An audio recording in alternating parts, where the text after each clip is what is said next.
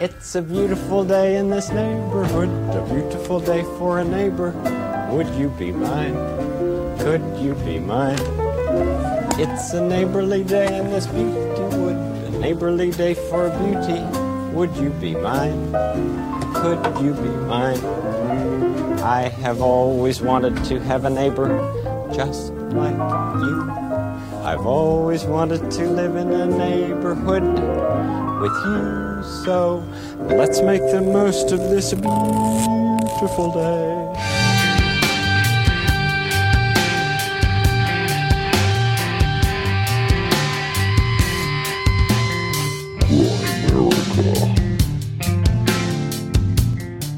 The short of it is, he said, if you show the geometry of this here, nobody will probably be talking to you. But if you start showing the mathematics here, don't be surprised if someone would like to talk with you.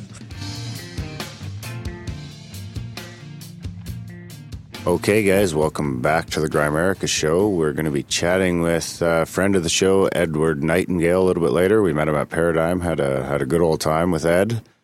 But first, as always, Greedy Graham. How's it going, buddy?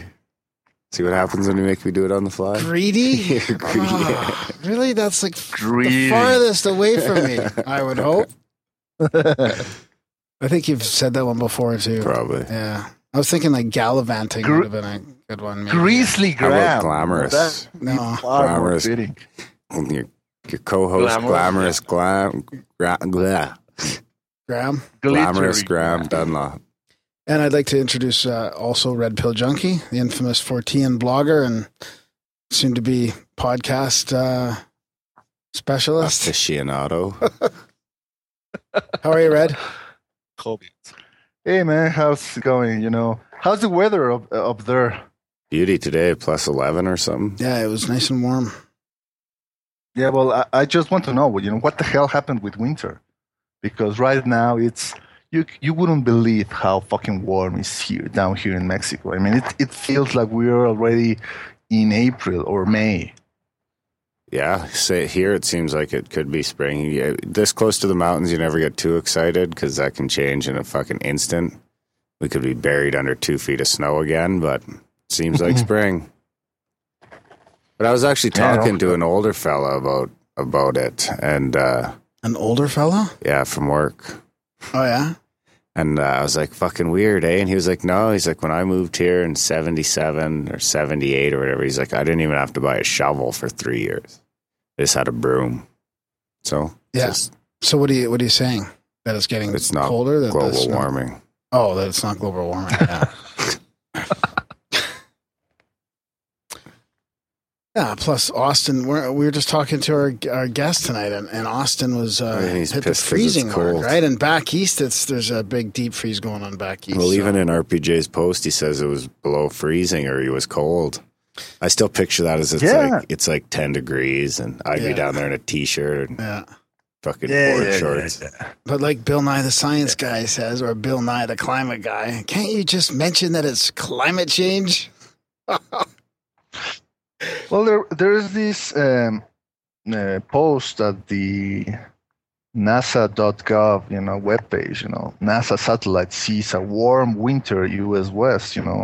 Mentioning how even despite the fact that in places like Boston and up north, New York, there's still under tons of snow. On the west side of the United States, even New Mexico, and also in my country, Mexico, they're experiencing the opposite. In LA, they're really, having one of the warmest winters ever. Yeah. I welcome it.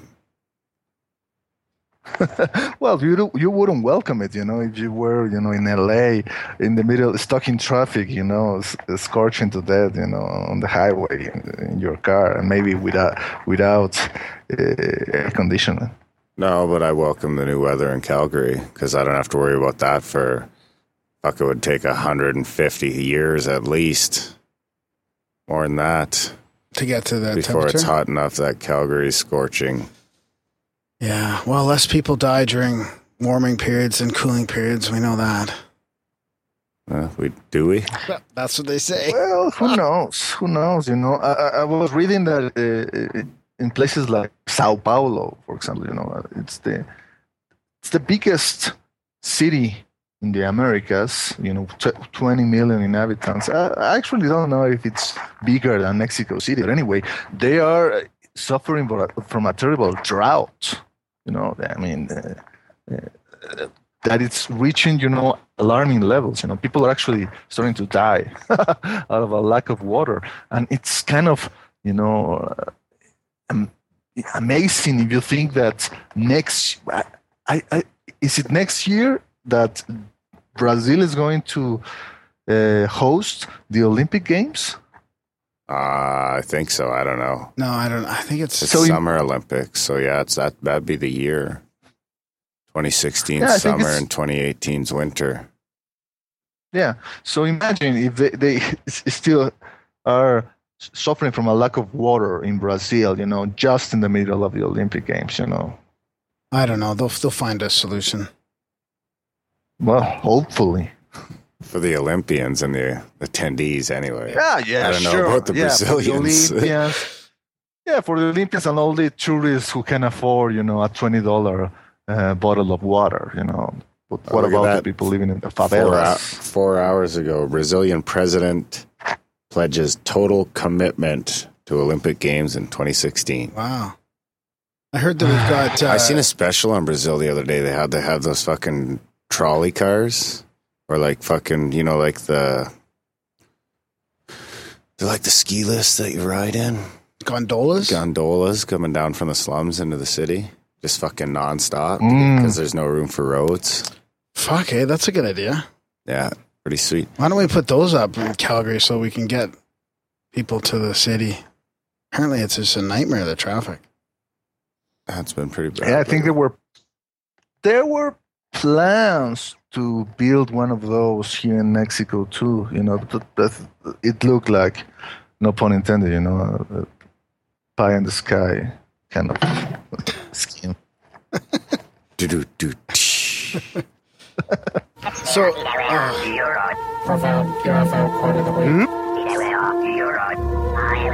so much funner with my soundboard. Darren surprising me with a jingle for the UFO quote of the week. So I guess we'll cut past some of the other crap and get into this. Crap.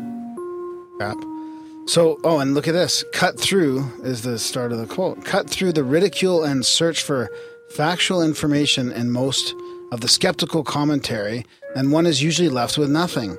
This is not surprising. After all, how can one rationally object to a call for scientific examination of evidence? Be skeptical of the skeptics. That's from Bernard Heisch, astrophysicist. Yeah, the name does ring a bell. Yeah, me too. And if you want a synchronicity for that, it's a 0. So be skeptical of the skeptics. Yeah, for sure. So I felt bad. Being in the radical center. That's right. That's what we're trying to do here in Grimerica. I felt like we skipped past Ed Nightingale, Darren. We should mention a little bit of him. His interview's coming up, talking about the Giza Plateau, right, and all the geometrical and mathematical precision that whole plateau was designed to, right? He's got a lot of good content, but it's real challenging getting it across on a radio show. I bet. Might be a good idea to go to the website while you listen. Yeah, that's a good idea. If you're not driving. Yeah.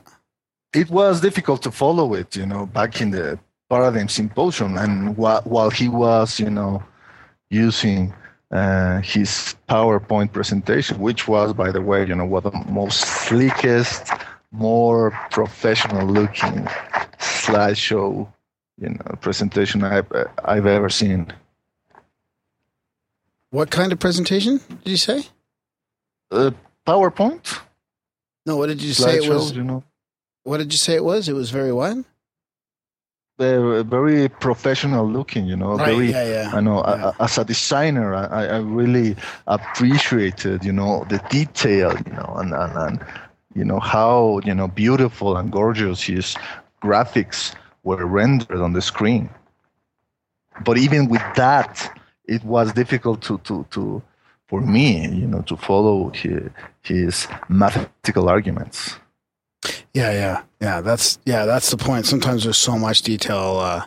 It's hard to know what the profound elements are. Mm-hmm. It's over your head. Yeah. So maybe he should use. Sorry, maybe he should use like music, something like that, in order to present the mathematical points in a more instinctual, more easy to grasp approach.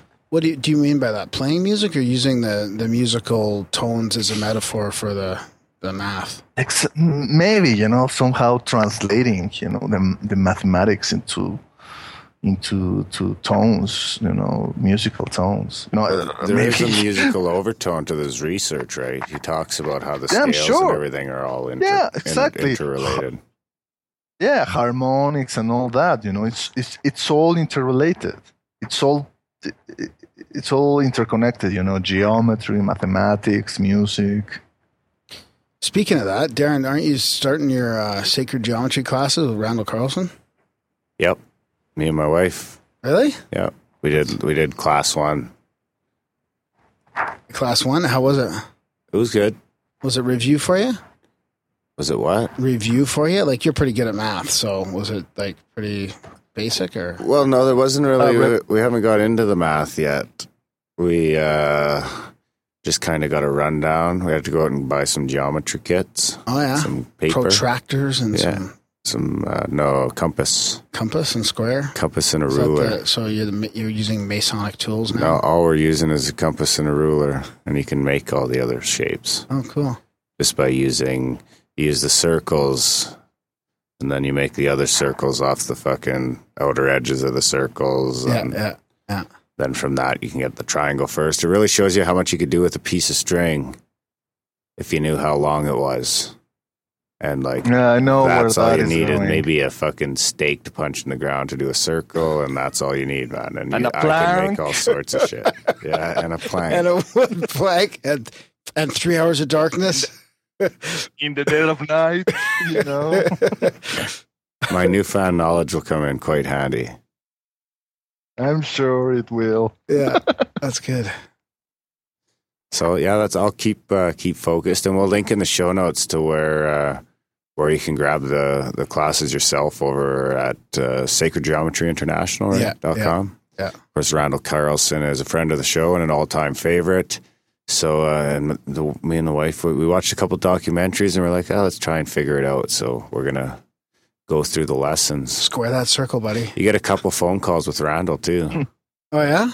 Yeah. So quick question. Is there enough content in that to do a normal segment for the next 8 weeks or whatever on the show? I don't know about a full segment yet, but I'm really just scratching the surface. By the time I get to lesson 4 or 5, then for sure. All right. Well, I might ask you about I'll it know more. and you can. Yeah, I'll keep you posted. I think we're going to try and do it in the format, like a lesson or 2 a week. So it's not just, I think you learn more like that instead of hammering everything out. They're I think they're about an hour and a half each. So if you could do them all in a couple of days, really. So there's 8 or 9 lessons. So there's probably 12 hours of content, which you could do on a weekend.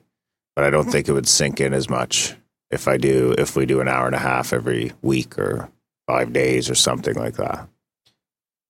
Did you watch his YouTube series too? I think I watched 3 of them so far. Okay. I'm just going to wait for the DVDs now. Right. Okay. Do I have anything that plays that I know. That's what I was thinking too. I have to use my laptop to watch it now. Do you still have a DVD player, Red? Yeah, sure. I mean, well, not really. My Blu-ray, which plays DVDs, and the DVDs installed in my old 4-year-old laptop. Yeah, my PlayStation will play it probably. Yeah. That's a good place. That's the only thing I've got. Really? Play a DVD. What about your laptop? No. No? It's an Air. And that doesn't think that big fucking honking computer doesn't play It's in a broken. DVD? The DVD thing's broken. Oh, really? So I got some feedback here. You want to get into that, or do you want to? What sort of feedback? Where are we starting? Well, I got some lucid dreams, some synchros, some feedback, some other stories. Bring it on. You don't say ham, you say spam. You don't say ham, you say spam. Spam, spam, spam. That's the Spamgram jingle. That's GRAHAM at Grimerica.com. Graham. So can I talk? Can I do a lucid dreaming one? We need a jingle for that.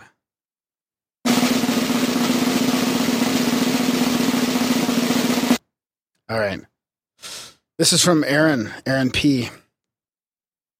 There you go. No last names. I haven't read this whole thing. I just know I've read some of it, and I know it's gonna. Hopefully, it doesn't fucking get all fucking squirrely here.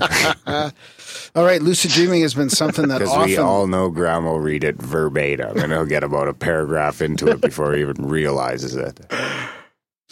Lucid dreaming has been something that often happens for me, albeit irregularly. I suppose if I practiced at it, it would become easy. The lucid dreaming episode that we did there did help me identify my dream sign, and it was an aha moment when I realized my dream sign is the cave. It is a regular theme in my dreams. In my dreams, I find caves, or I'm in a cave always going in deeper for refuge or exploration. But that's not the dream I want to tell you about. Many years ago, when I was in a tough spot in my life, the point where I had rebounded from the bottom of the barrel, I had a slab of malachite that was 3 inches square by 1/4 inches thick. Now, he sent me a picture of this malachite, and it's kind of like a... Malachite. Yeah, right. Sure enough. Thanks, Red. And it's like when they cut the slab, it's almost like tree rings. It's kind of green, and it's kind of like tree rings and cloudy kind of thing. Kind of trippy looking, almost like an ink blot. You have the picture right there? Yeah. Oh, I thought that was a brain. Yeah, there you go, buddy. That's your brain on lucid dreaming. Or magic mushrooms. So, because this is interesting. I didn't know about this malachite. So he had a slab of about 3 inches. Or even how to pronounce it. Square by 1/4 inches thick. I don't know what had possessed me to put it under my pillow. I suppose I had wanted it to influence my dream state, and so it did. Malachite, for those who don't know, is a semi-precious stone that has different hues of green and sometimes a whitish swirl and rings. In my dream state, I was in the malachite. It was living, moving, and breathing with swirls and eddies. It should have been a peaceful thing, a peaceful feeling. There was, however, no peace. It felt wrong and totally uncomfortable. I was not accustomed to lucid dreaming, so it wasn't a fear of the dream state. There was something terrifying and wrong. I had to get out. Frantic, had to get out.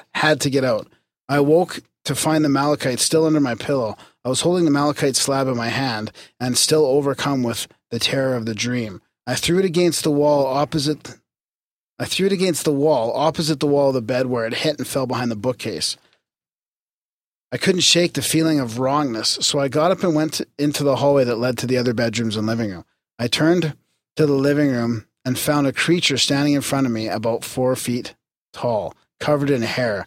I guess it looked like a demonic Chotka from the old school Land of the Lost. I probably pronounced that wrong too, Red?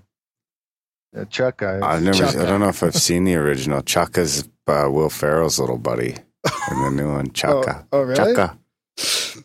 It had claws on its hands and claws on its feet. I looked at it in its eyes, and it turned and ran. I could hear the claws tearing at the carpet, and as it ran and turned into the kitchen, claws clicking on the tile. As it ran away from me, I could also hear it breathing in heavy wheezing rasps. I need help, I remember thinking. I walked into the bedroom where my grandparents were sleeping. They can't help me, they're sleeping. Realizing there was no help, I saw the crucifix on the wall that looked like it was back illuminated against the wall. I said aloud, help, help, help. And then I woke up cold and sweaty. That was fucked up. It had been 20-something odd years, and I still remember that dream like it happened last night. Now, here's a weird twist. I've never been a big fan of Conan O'Brien, never really watched his show. I was flipping through the channels some nights later, and there was a midget in a monkey suit in the audience. or something. And Conan walks up to it and starts talking to it. It looked into the camera and it felt like I was looking at me. I'm pretty sure I was awake and not actually dreaming this. So somewhere out there in some archived Conan O'Brien footage is my personal demon caught on camera. Thanks for reading. I'm totally into your show, and I feel guilty about not kicking down to your show for as much as I enjoy listening to you guys. I did give you a review on iTunes today, so thumbs up. Thank you very much, sir. That's much appreciated. What's Graham going to do with that information? With what information? What I just read. What are you going to do with it? Buy some malachite. Not malachite. Malachite. Maybe you should get both, just in case.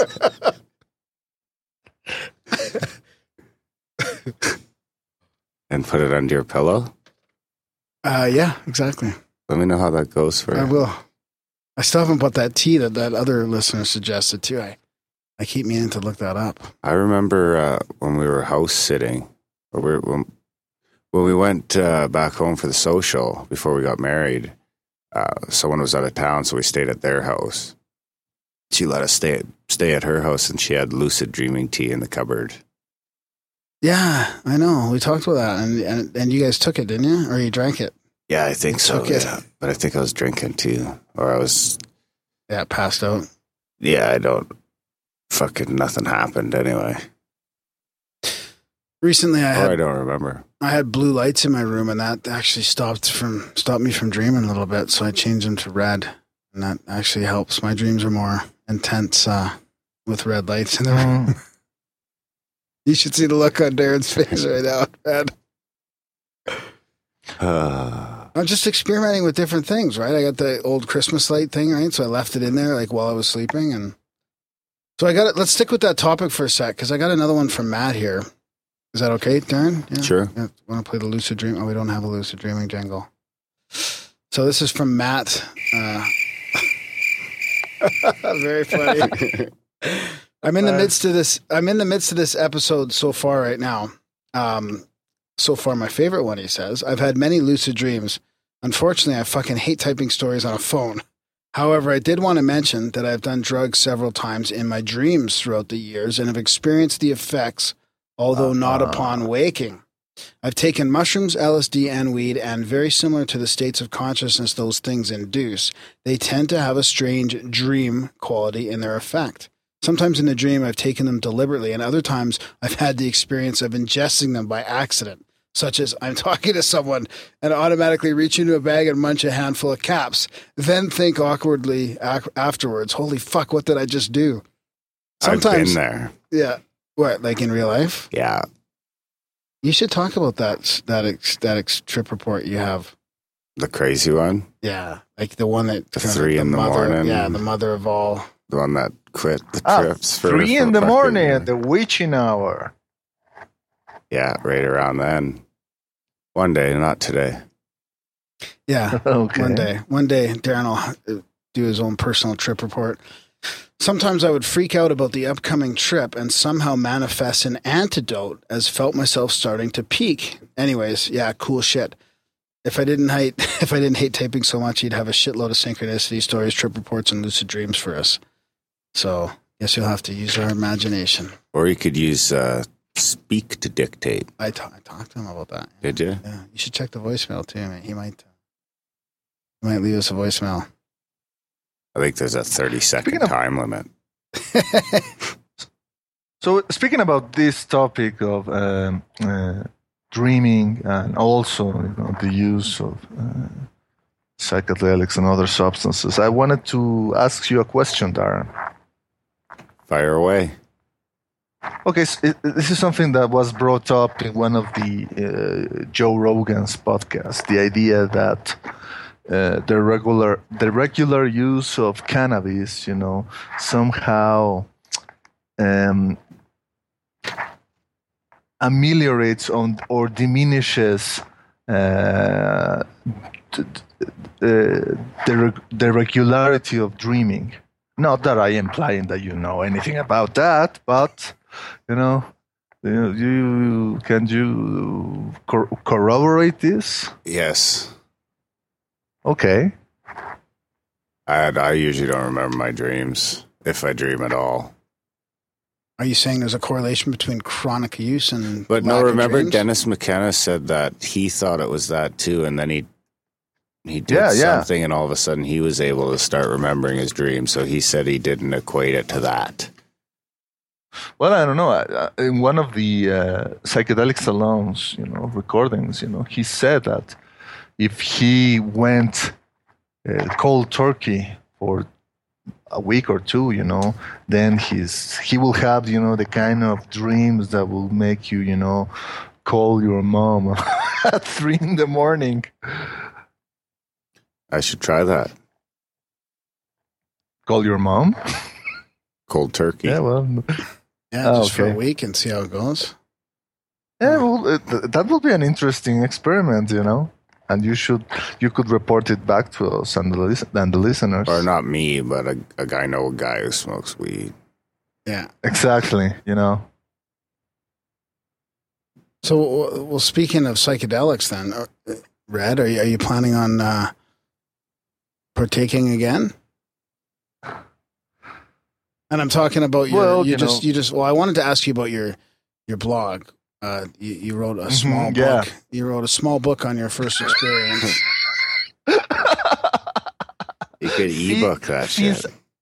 Yeah, well, since I already knew that the alleged psychedelic experience, didn't have what some people call the quote-unquote money shot, at the end, what I intended to do instead was trying to do, in part, some kind of anthropological study, trying to explain the particulars of the use of these substances among the Huichol people and how they go about their religious rituals.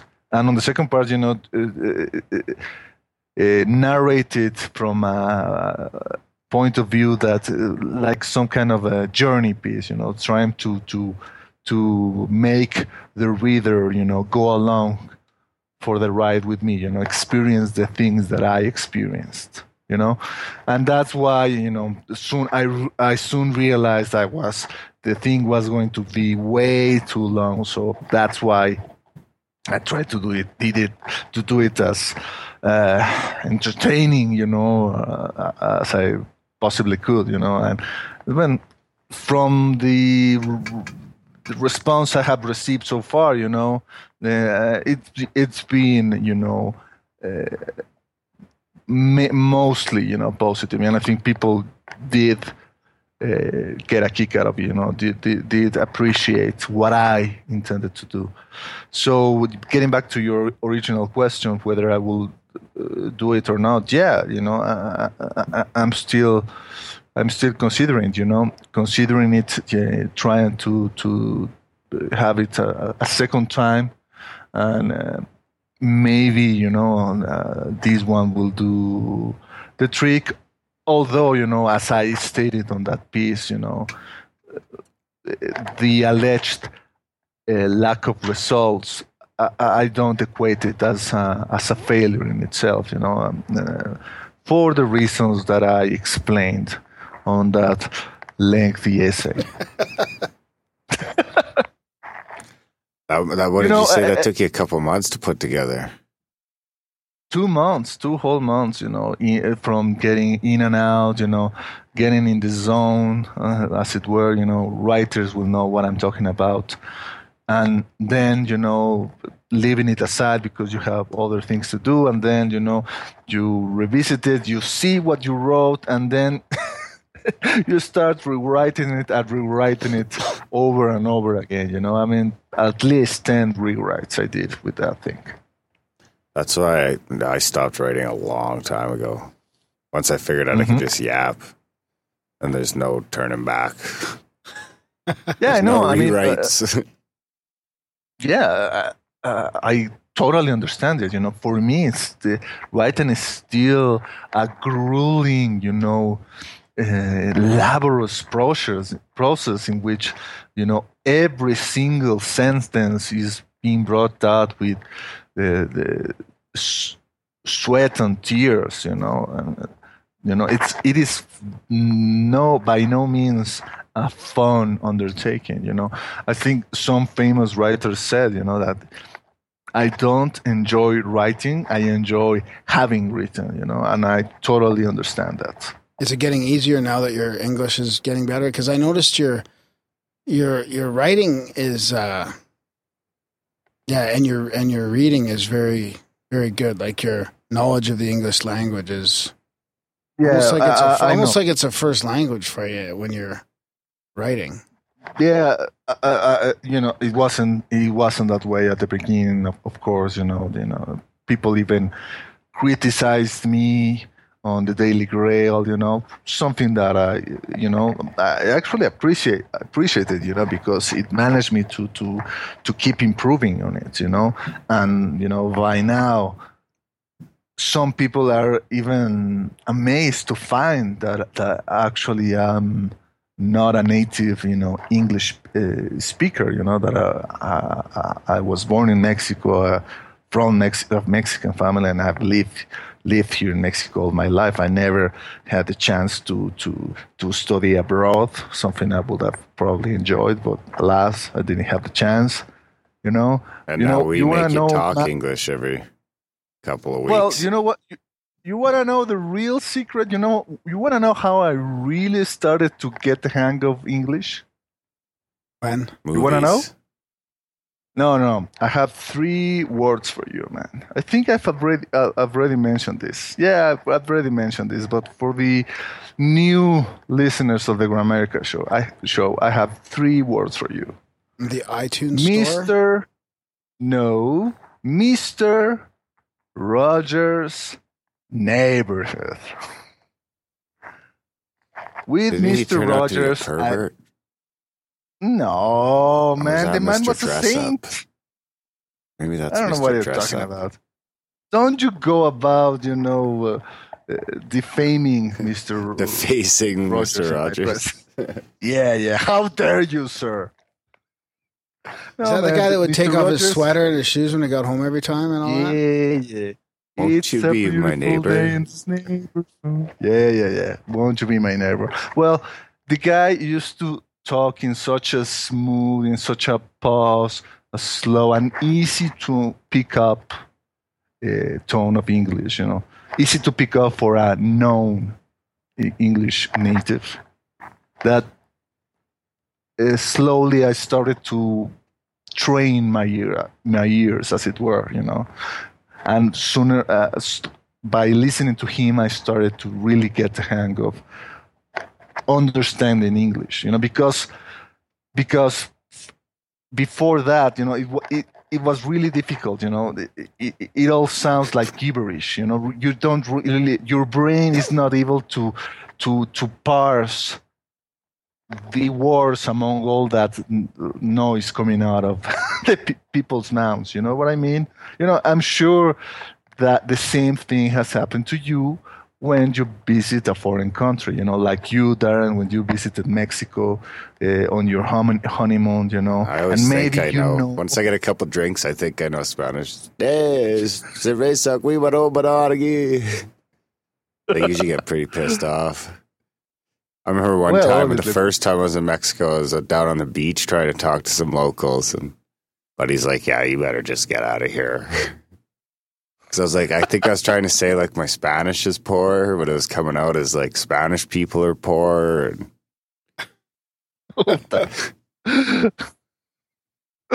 was a train wreck. The worst is that I'm sure that a lot of people actually thought that you were, last playing games, that we're a Mexican playing as if I was a gringo. Yeah, well, plus, I could pass for a Mexican. Yeah, that's what I'm saying. And we are all being a bit racist here, but well, whatever. I could almost blend in anywhere in a pinch, if I ever need to. Yeah, sure.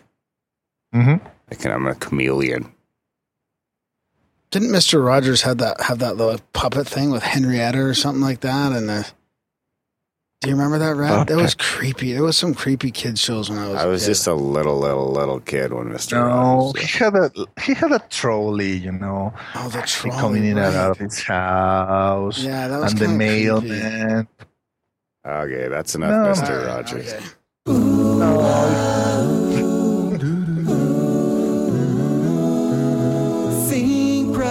Synchronicity, it's time for another. I didn't mean to cut you off there, Red. Okay, hey, I got a synchronicity from Alan N. Okay. I didn't even know. I just kind of hoped. And I want you guys about to Mr. Rogers. I want you guys to pay special attention to the very end of this because he's got a question and I want to know your take on it. So he's like, "Hello, Graham.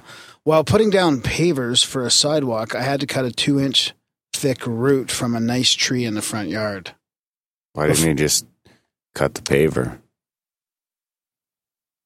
What? Because you can't do that. Then the root just keeps growing through the pavers, right? Oh, I have no idea what I'm talking about. Before I cut it, I called my brother to tap his extensive knowledge on these kinds of things, and he said the tree will lose a limb on the opposite side, tick for tack. After I made the cut, I walked around the trunk, and as I got to the opposite side, a 2-inch thick old limb fell off and missed my head by 1 inch. Whoa. That's pretty cool. is that a His synchronicity? brother's up there, so I get down. Is that the joke? Is that Yeah, that's it. That's the end? Fuck, man. Yeah, his brother told him a piece was going to fall off the other side of the tree. And he it did? walked under it, and it did. Almost hit him in the head. Mm. right after he cut the root?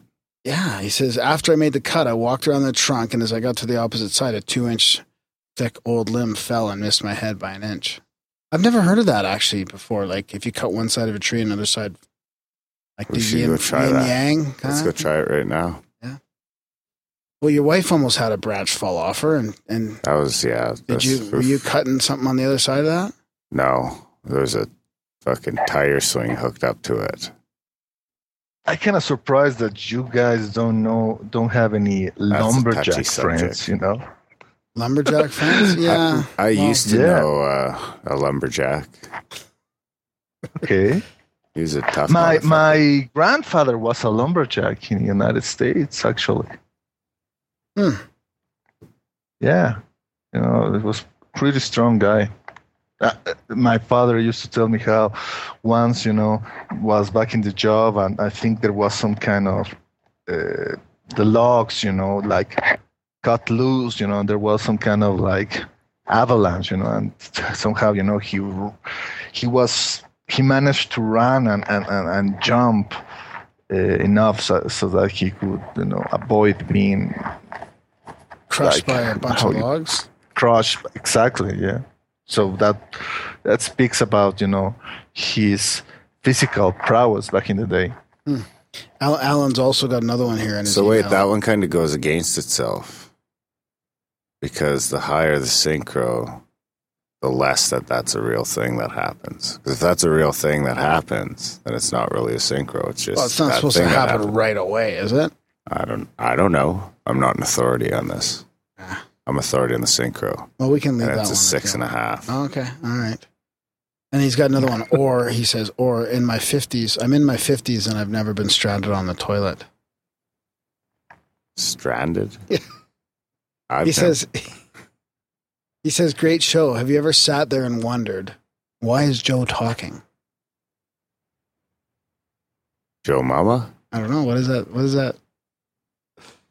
does that make you think of? What comes to mind? Joe Rogan? That's what I thought of.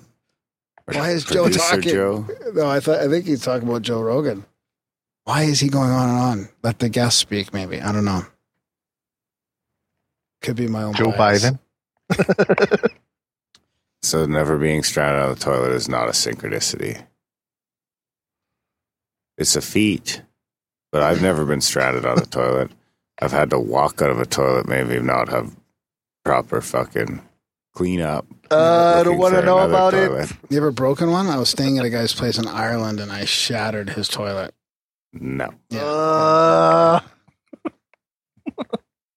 Very embarrassing. It's like, well, thanks for letting me stay at your place. By the way, I broke your toilet in half. God. Nice. What else you got, buddy? Well, I got more stories if you want, and lots of feedback too. Pick something. Let's Pick get something. feedback. Okay, let me pick a little feedback then. Just pick a random one. Graham's a dick.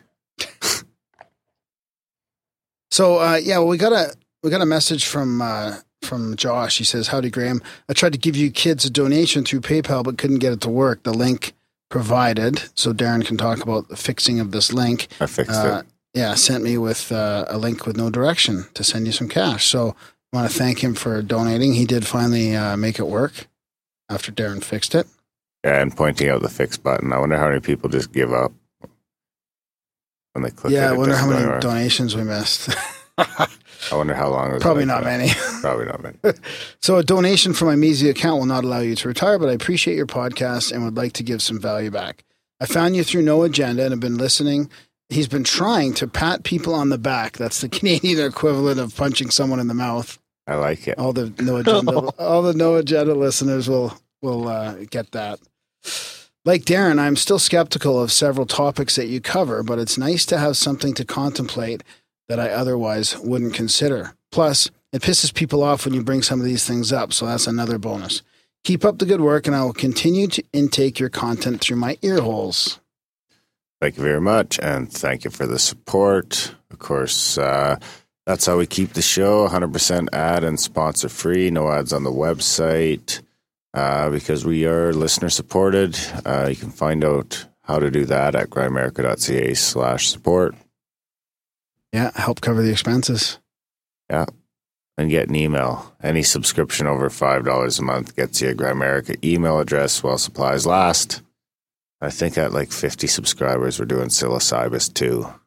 Psilocybus 2, Enter the Mushroom, the sequel. Again. How many subscribers until there is an ayahuasca Grimerica show? 1,000. I got to get to Brazil. You're going Or to Peru, regret sorry. that. Do you want me to? You should take- You want me to do another couple of stories here, or what? We got time? The interview's long. Sure. Okay. So these are some good stories here. This is from Todd R. He says 3 stories, all very different.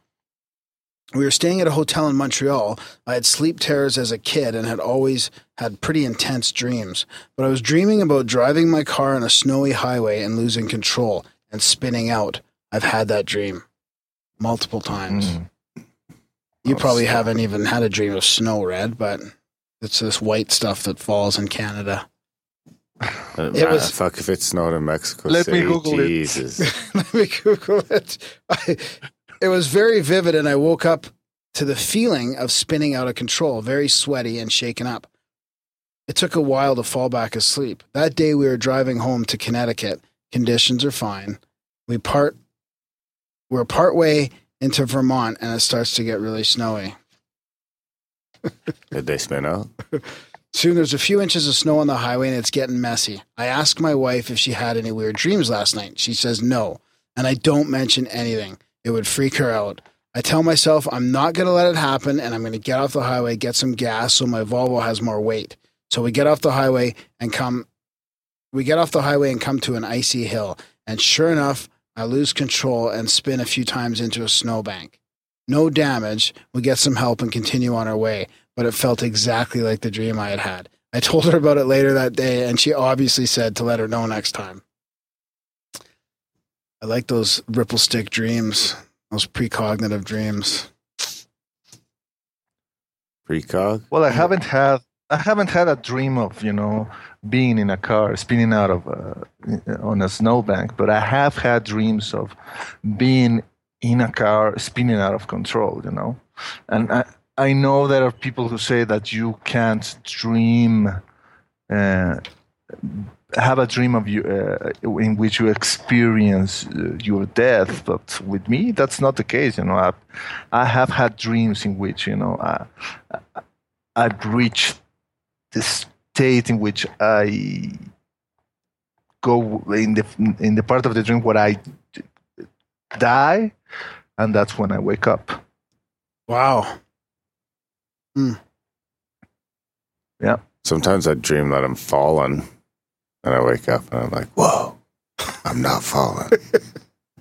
It's like, Could that be any I more? get that Could that actual- be any more cliche, Darren? Really? Sometimes I dream of falling. I get that whole vertigo sensation though. Yeah. Did you go to the point where you reach the bottom? No, most of the time I don't even know Because I'm I falling. do. I just wake up Yes, and I I do. feel like I'm falling. I've got that vertigo feeling, and I'm like in a panic. But then I'm in my bed, Yeah. and I just go You back know, to sleep. That's when I I once- fly. When I start I falling, once I just dreamed. fly. I bet. I once dreamed that I was somehow being killed by a firing squad.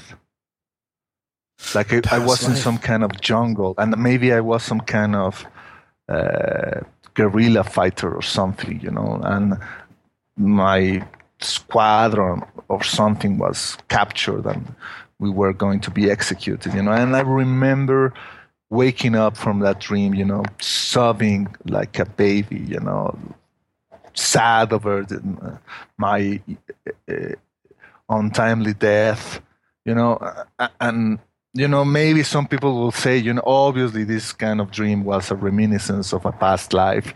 Well, maybe, or maybe it was just something my fucking subconscious concocted, but it really had a powerful impact in me. It's that feeling afterwards that sticks with you for like half the day. No, for me, it half my life. So I got a little trip report here, Darren, if you want to hear that. This is a good one. Okay, The same guy. that should be the last. Same guy. thing, There's though. 3 stories on this. I want to read them all. Same guy. This is the trip report part. Is this the third story? Second story. Okay. One time my buddies and I did paper acid when we were about 20. We really started getting into it, and we were booted from the small party we were at. They weren't cool with us dropping acid. So the 3 of us were driving carefully, trying to get to another safe place a few miles from where we are. Extremely rural, unlikely to see another car, but we see an identical Saab approaching us. We slow down, as do they, and we all look at ourselves as we pass. I'm thinking, what the fuck? But I'm afraid to say anything. Then my buddy says, what the fuck? That was us. We all saw it. I've been there. Really? On TV. Really? Yeah, well, not in the same situation, but shared hallucination for sure. Big time on that. Oh, on TV. Yeah. They were all yeah. just tripping out. It wasn't themselves. That's a good one, though. That's fascinating. You think the they were all idea just? of You think it shared was just hallucination. a Oh, shared? yeah. It was a shared Yeah, hallucination. I think there's like some sort of merger there when you're tripping with a good group of guys and you're all in the zone. There's like there's a connectedness. I remember Yeah, being. It's like and it I has remember to be- watching stuff and everyone at the same time was like, "Whoa, did you see that? Yeah, Chitin did that." And everyone's like, "Yeah." And it totally wasn't happening. It just No, you all not saw at the all, same yeah. thing. Yeah, definitely wasn't happening. Yeah, I But these think were I all had some of people those, but they that- were pretty minor. And back some in of the them were day. people I didn't even really know very well. Yeah. What was that, Red? Oh, really? No, I was just wondering about that, and Darren just answered it. Oh, whether okay. I was wondering whether you can only have shared hallucinations with people you are very close to, but Darren says it's not necessary. No, I knew half of them really well and the other half not so well. I just met him like a few days ago before. Me and my buddy, Okay. we used to like obviously trip out a little bit and yell and scream over things and stuff like that, and have these sort of like mini trip synchronicity kind of things. So we're baked driving up this road in like the back roads of where we lived, right? Like similar to this actually. And we're driving up the road and we see this guy pass by us. We go, that looked like Jim Day. We both said it, right? Hey, that looked like Jim Day. The next car driving by, Jim Day was in it. And we both just lost it. Who's Jim Day? Just some guy, some older guy. I don't get it. You don't get it? I get it. it. Okay, last story. I have a twin sister and we've always had a strong psychic connection to to her and others. My wife, deemed a genius as a young child, also has a strong psychic connections, and we often read each other's minds. Basic stuff like, her calling me as I pick up the phone to dial her, or starting conversations about what she's thinking about, or vice versa. It happened many times throughout our relationship. It's just accepted at this point. We were maybe 22 years old and very early into our relationship. Had just boned and we were laying there chilling. I feel an amazing sensation. I start seeing stars everywhere in the dark room, reminding me of doing acid another time and being in my bedroom. Just shit floating everywhere, bright lights everywhere, but a very strong feeling and sensation to go with it. I'm debating about saying anything. I'm just enjoying it, but also feeling like she saw it too, but wasn't sure. Then said, "Do you feel that?" It was such an unusual feeling and unlike anything we'd experienced. Both of them? Yeah. It's not just a flashback? So peaceful, we just laid there for a while. It was the only time it ever happened, but we've mentioned it a few times to each other, saying, "What the fuck was that?" So they're both feeling the same sensation, similar to the shared hallucination, I think, that we just talked about. Yeah, with a kind of tantric sex kind of vibe. Yeah. Jesus. So thought it was worth sharing. We should do a show about tantric sex. Fuck yeah. I bought a book at Paradigm about it, the tantric one. Sure you did. Okay, it was free. You stole a book. I thought it was worth sharing. I'm new to the podcast, but loving the info. Finally, others to share my beliefs. That's kind of a theme too. I was drawn there because of Randall Carlson's podcast. After hearing him on Joe Rogan, I wanted more. He shared a ton on your show. David Matheson also blew my mind. I have such a strong urge to continue learning and expanding my mind. Keep it going. A lot of new listeners. I like it. Yeah, thanks, Todd. That was awesome. Love the stories. Like to see Graham juggling feedback over there. Yeah. Darren's liking my scrambling. Scrambling, Graham. Yeah. Well, you got anything else before we wrap it up, Red? We're probably going to be close to 3 hours on this sucker. And it's getting late. Yeah, well, maybe we should just wrap it up. Alrighty. Well, that was a good conversation. Thanks. Yeah, pick it up again next week. Alrighty then. All right. So Only 2 weeks till my birthday. Oh yeah, 34. So no interview that week. 34. 34. You're such a baby. Are we taking the week off then? Totally, or going to schedule something else? Oh, we could do the day after or something. We'll figure it out. So we got a lot of potential people booked for the show, but it's kind of all juggling in the air right now. It's kind of been a challenge, actually. March. So there's lots of stuff happening, but we just haven't solidified a lot of dates yet. So we do have the mindfulness guy from Montreal or from Quebec. He's like a mindfulness expert, a Buddhism guy. So that's going to be fun. That'll be next week, same time as tonight. Mm-hmm. So Tuesday. Is that the right time this time? Yeah, I think so. Yeah. And then there's a few other ones coming after that. We might have David Estelin back. Daniel. and a bunch of other guests coming up. So keep in tune to the backstage page on Grimerica.ca, and you can find out how to get in the live chat room and to listen live and to go to the chat room if you want. And then we'll be releasing those episodes shortly after. Yeah. Thanks for joining us, Red, and enjoy the chat with Ed Nightingale. I just felt like dancing, we can sing together. I just felt like dancing, I was sleeping. I just felt like dancing, we can sing together.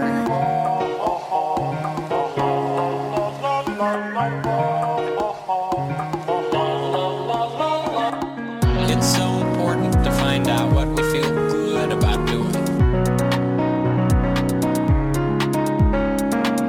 It's so important to find out what we feel good about doing. There's so much in this world we can learn, no matter how young or how old we are. There's so much in this world we can learn, no matter how young or how old we are. just felt like dancing as I was sitting in my seat there. Okay, guys, we're going to be talking with a friend of the show, Ed Nightingale. We met him at the Paradigm Symposium, had a blast, and we had a bit of a chat with him then, so most of you probably heard him, but we'll get into that a bit more. But how's it going, buddy? Excited for this one? Yeah, man. Yeah, really excited. Yeah, we've got, you guys, we chatted with Edward quite a bit at Paradigm Symposium. It was great, mixing with some of the lecturers. And Ed's also presented at CPAC, the Conference on Precession and Ancient Knowledge. And he's been studying this stuff for like almost 20 years now. And he's got a background in master woodworking, musician, and he's an author and researcher. Lives in Pennsylvania, and he's starting to do some radio shows now because after he's presented his presentations visually in front of some people, he's gaining some interest here. And he's got this new book out called the Giza Template. It's Temple, Graal, and I guess probably pronounced Graal, I'm not sure, and Earth Measure. We'll talk to Ed about that. And basically it reveals that Giza was designed as a repository encoding high scientific knowledge while tracking the solar system as well. And he basically takes us through a step-by-step recreating of this complex in its entirety. And it's pretty mind-blowing. Darren and I have got the book here, and we've dipped into it, and we've seen some of this him present before. It's pretty mind-blowing. He presents a... Mind-blowing? Mind-blowing. Hand-blowing. I never... It's funny because you never call me, and I will never let you get away with that. I know. Yeah, that's true. Anyways, he presents a geometric mathematical model of Giza that changes the game. In the words of John Anthony West, the architectural Rosetta Stone. So we're happy to finally have you on, Edward. Thanks for staying up late for us, and welcome to Grimerica. Great. Thanks for having me on, guys. Good to talk to you again. Yeah, good to talk to you. Of course, we've seen your presentation at the Paradigm Symposium, and it was great there because we had the visual aids. And that's one thing your book is full of, is there's a lot of visual aids. So, I mean, if people are intrigued by this, I'd definitely pick up the book, and it really kind of walks you through it. But I guess we'll do the best to do it with our best to get through it without the visuals. So when did you first get into this, Ed? Like you kind of stumbled into this? Well, I was always interested in Giza and the mysteries like that.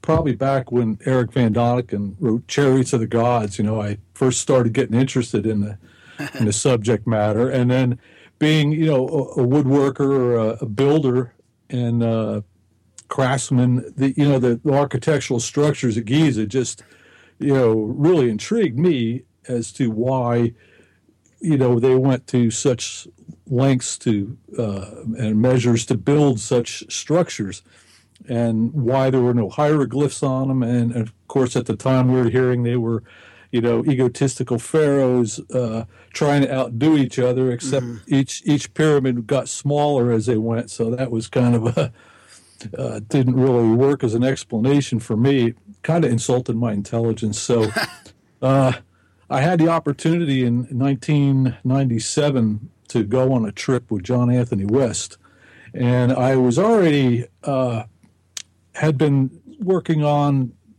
my theory, or it's not my theory, of course, but the theory that this was an architectural repository, and I kind of had an idea where the center of this complex might be, and went over there with John, and that really just changed my interest, because I did find what I thought I was looking for, the center, and I've been working on it ever since.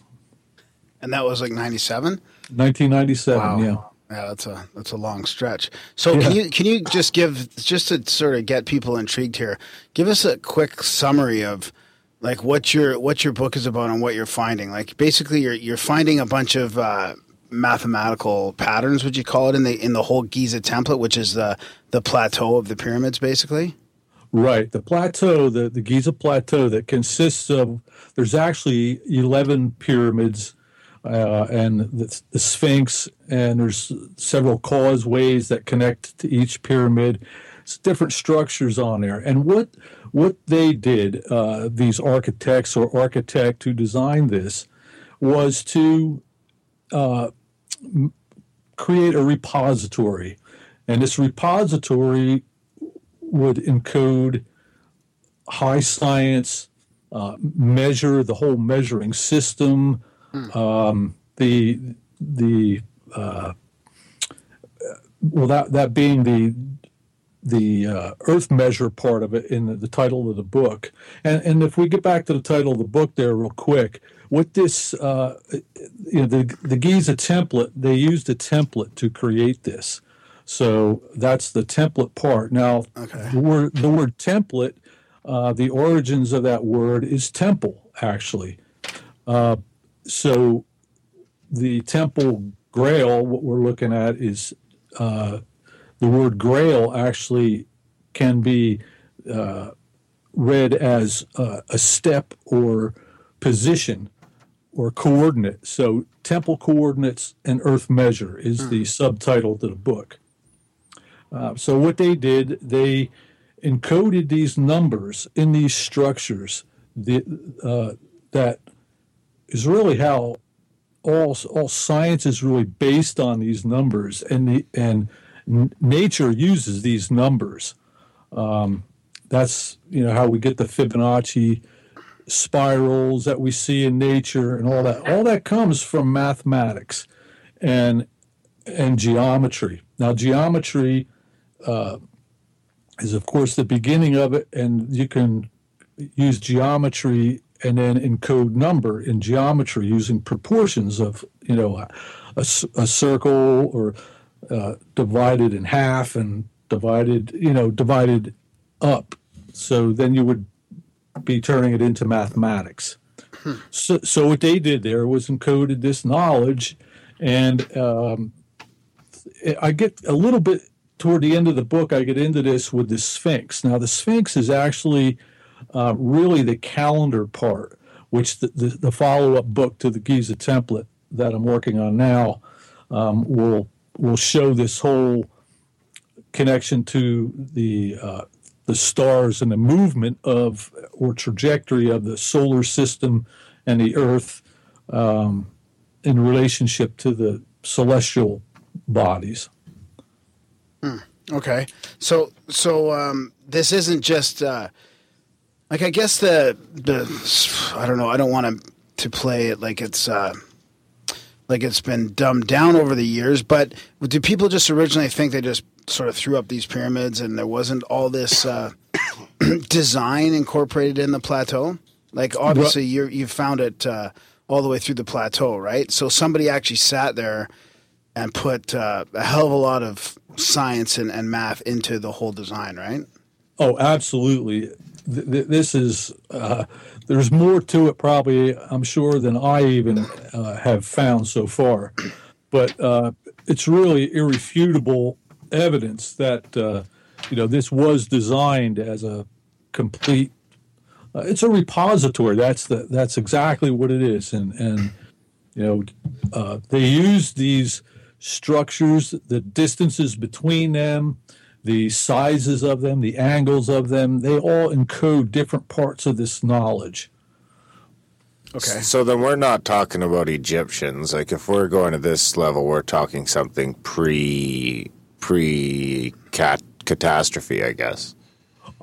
Yeah, I mean, I think we got to look at this. Pre-something. Am I jumping something? Am I jumping some guns? Well, we just jumped in the deep end there. But let's go for it.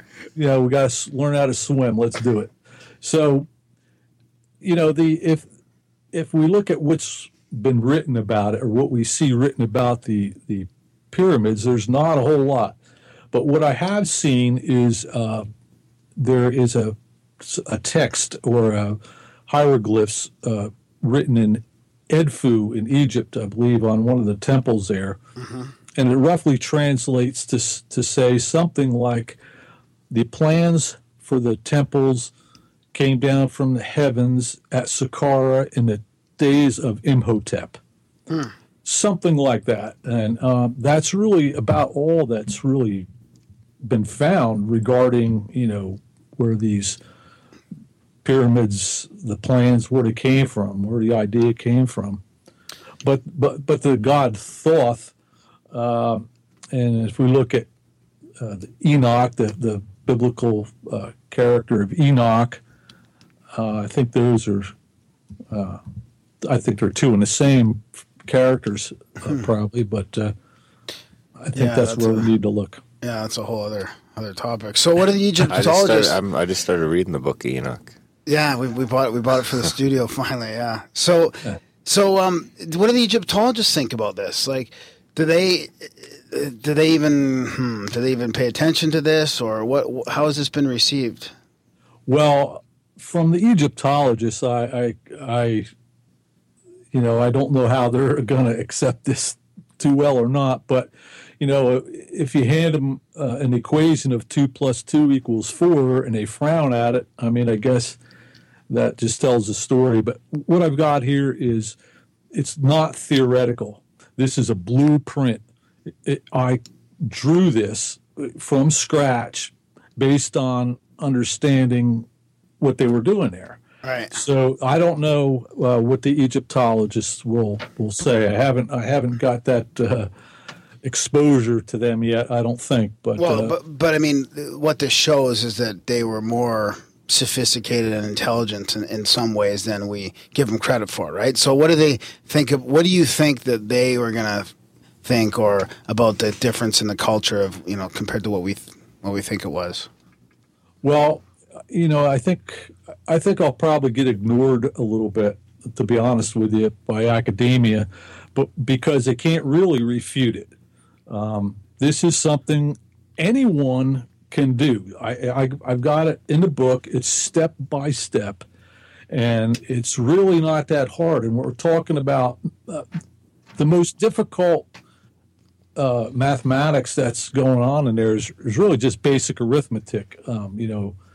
There is really not a lot of super high mathematics, there is in deeper layers of it, but the basics is there, and you could really teach this to middle school children just to start off with.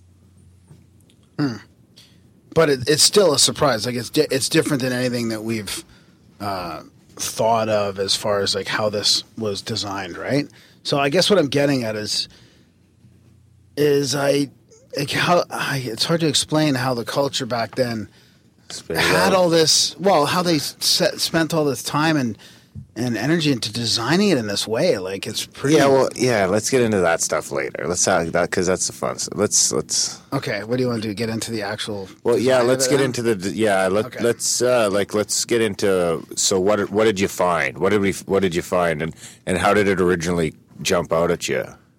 All right. Well, to begin with, just from an artist's point of view, when I looked at Giza, I could see like a center, and the center of it, to me, the way it looked was at the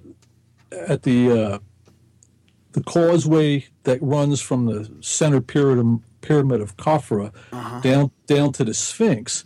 To me, that looked like the hand of a clock, and of course, there were other causeways that went off the Great Pyramid and another one off the Pyramid of Menkaure. But that one in the center, just the way it was angled, it's about 13.5 degrees off of due east. And, again, to me, it looked like the center of a balanced complex. It was about equidistant to the third pyramid, to the corner of the Great Pyramid. So that's where it started for me.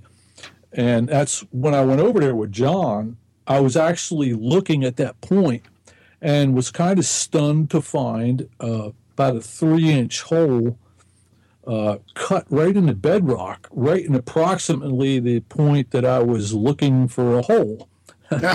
and I'd like to go back there again and actually check, because it was a little... it was we were on a tour, and I had my video camera, and I was trying to videotape everything and look and see. And of course, I wasn't measuring or anything at the time, but so I found this point, and from then I knew that any kind of design, any architectural design, you would have to start with one point, and it hadn't been too far before that I was actually working on a house that was built on a radius. So this whole house, all the measurements were taken off one point. And this point was out in the middle of this circular driveway that was the center of the circle that this house was built on. So to me, like it just, that's how you would lay out a complex. You would pick one point to start your measure. So I got my compass out, and at the time then I was using the survey maps, and I was trying to understand it using the survey data. And after a little playing around with some circles there, I came to realize that the correct circle that seemed to work and capture each one of these structures kind of was if I had drawn a circle with a diameter that had 9 units in the diameter, and that one unit was equal to the base length of the center pyramid of Khafra. And once I did that, a few things started clicking together. So I worked on that for quite a while, and I had an idea, well, geez, if they're doing it like this, I should see this and I should see that, but I was not quite seeing it. It was close, but not quite. And it was really kind of frustrating for a few years.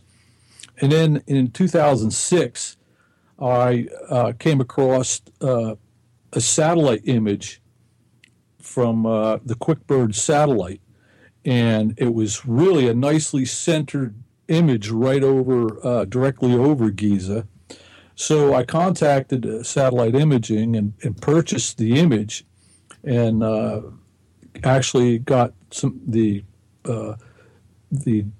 data on the image, on the accuracy and all that. And once I got that image, then things really started to click, because when I worked with the satellite image, everything was logical and was falling right into place. But when I compared it to the satellite data, or the survey data that I had, the public data that was available, basically from William Flinders Petrie, there was discrepancies, and I just couldn't really, justify that. Like, why are these discrepancies there? And at the time, I was talking with John West and even Robert Schock about this. And Robert had made a comment to me about the survey data. And I guess just in the conversation, it came up that really no one else has been allowed to go in there and measure. So we were basically had information from Petrie that really wasn't scientifically verifiable. I mean, in any kind of scientific proof, you need to have someone be able to verify your data.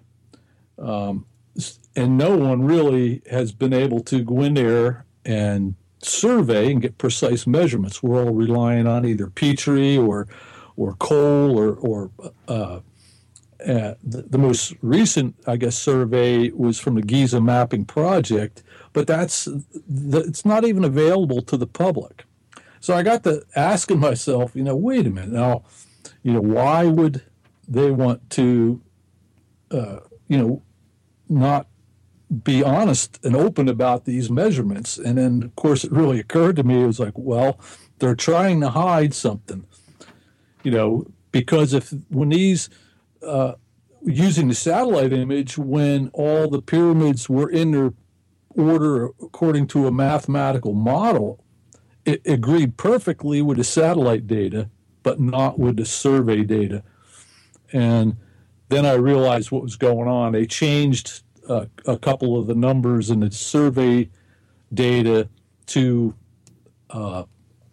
not allow someone to figure this puzzle out. Huh. So we're talking numbers like the circumference of the pyramids and that type of thing, or like some of the basic measurements? Yes, and really the basic measurements that were confused were the distances away from that center pyramid of the Pyramid of Menkaure, the third smallest pyramid. That there was a 27-foot dimension difference in the survey data and the satellite data. And 27 feet, the number 27 happens to be a key number in all this. So that right there kind of tipped me off. And we're talking about accuracy that they state, the experts' quotes are in my book, that state that the survey image is accurate to within 10 inches. So, we're talking 27 feet. And then there's also another discrepancy of, I think, around 9 feet between the distance away from the center pyramid of the Great Pyramid. I think there's actually might be two discrepancies there, but I haven't even bothered going back and looking too much further at the survey data because I know what I have here. Yeah, well, I can just picture it. A couple guys out there probably don't want to be there, don't really care about the pyramids, out there with measuring tapes trying to pull it, like who actually did the survey? Was it? Well, William Flinders Petrie was a very accomplished surveyor, and there's no doubt that he could measure that to, with precision. It didn't have anything to do with the ability or the lack of ability to measure. I looked into Petrie and his family a little bit, and I think his father and his grandfather were both very high-ranking officers in, I think, the Scottish military, and basically set him up to be able to go do this. And they were interested in occult subjects matters as well. So I think Petrie knew exactly what he was doing there. And now whether it was Petrie who actually gave the numbers incorrectly, or whether the government said no, these are the numbers you're given. Someone that understood exactly what I have here, told them or made the decision not to let these numbers out to the public. This is just like a big Rubik's Cube of numbers instead of colors. When everything is in its proper place, all of a sudden there's just magical numbers that relate to one another incredibly beautifully are revealed. But if you change one number in there, if we change the distance between one pyramid to the other, all of a sudden everything falls apart and nothing really works out. These numbers don't have these relationships. So how did you reconcile all the differences in surveys and the satellite? Could you get an accurate number just from the satellite pictures? Like, can you focus in enough to measure some of that yourself? Yes, and we were able to zoom in to get into pixels, and it was a very high def image to begin with. And again, we were able to measure to within 10 inches. Now, what I did with that satellite images, I used AutoCAD, a computer-aided drafting tool, and actually physically drew a full-scale model of the Giza Plateau based on a mathematical model. I don't know, how much time you had to spend with the book, but the distances between these pyramids are key numbers in that were obtained from a mathematical coordinate system. If you saw the 8x8 square in the book, there's numbers generated from that coordinate system that give us the sizes of each one of these pyramids and also the distances between them. So I was able to really just, within a short period of time, was able to figure out what they were doing. It was made to be decoded. This is it's beyond brilliant. I mean, I can't even, sometimes I just get so overwhelmed when I look at this thing, it just really blows me away. But it's made in such a way that a simple compass and a square and basic mathematics you can recreate this thing from scratch, and then and literally understand what they're doing. So it was just it was beautifully laid out so that one could easily decipher it with basic tools and basic arithmetic knowledge. So okay, let's get to the meat here then. So what were they up to? Well, again, they were encoding this knowledge of mathematics, high science, the science, vibration and frequency, and the actual measure of the Earth. And beyond that, in this follow-up book, I'll show how that the Sphinx connects the Earth to the sky. In the builder's trade or whatever, we have what's called a witness mark. Now, you put a witness mark to align two pieces that you put together. When you put two pieces together up, you like make a line across the two. So when you put the two pieces together, you can see that they align. Yeah. So what the Sphinx is doing is the witness mark to the constellation of Leo in the sky, the lion in the sky and the lion on the ground. That's the key to this whole thing right there. And when you line those up, then you can start measuring. Think of if you had the job of an architect or an engineer, and they're creating this repository. They say, okay, we've got to show and map the trajectory of our Earth's solar system and how it's moving through space, because this is all important in this great cycle of time where we have periodic events, catastrophic or what have you. So think about that. The first thing that you would have to do is, of course, as the architect designing it, you would have to have one point on Earth which you just would sit and watch and measure the sky from. Okay, and once you made that alignment, you did that with Leo, you created a line on the ground. Now you're going to go and watch the stars. And these stars are going to be on the ecliptic. In other words, on the plane of the solar system, that how the planets revolve around the sun. That's the ecliptic, that plane, if you will. They were the star of Regulus that's in Leo is right on that ecliptic. So they picked that star to be on the ecliptic to mark out that we're measuring the ecliptic and from the ecliptic. And that was aligned years ago, right? Like yeah. Like before the pyramids or something, wasn't it? Or Well, I've been working on that, and this second book coming out hopefully soon. I'm going to present this whole reconciliation of the calendars, the calendar system.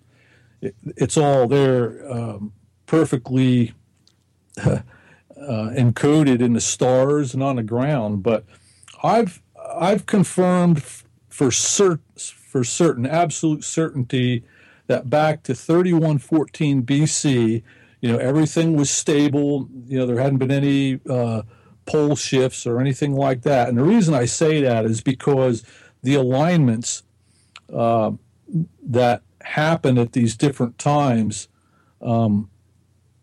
they wouldn't line up if things had changed between now and then. So we can trace back and look back using like Stellarium software or some kind of star program.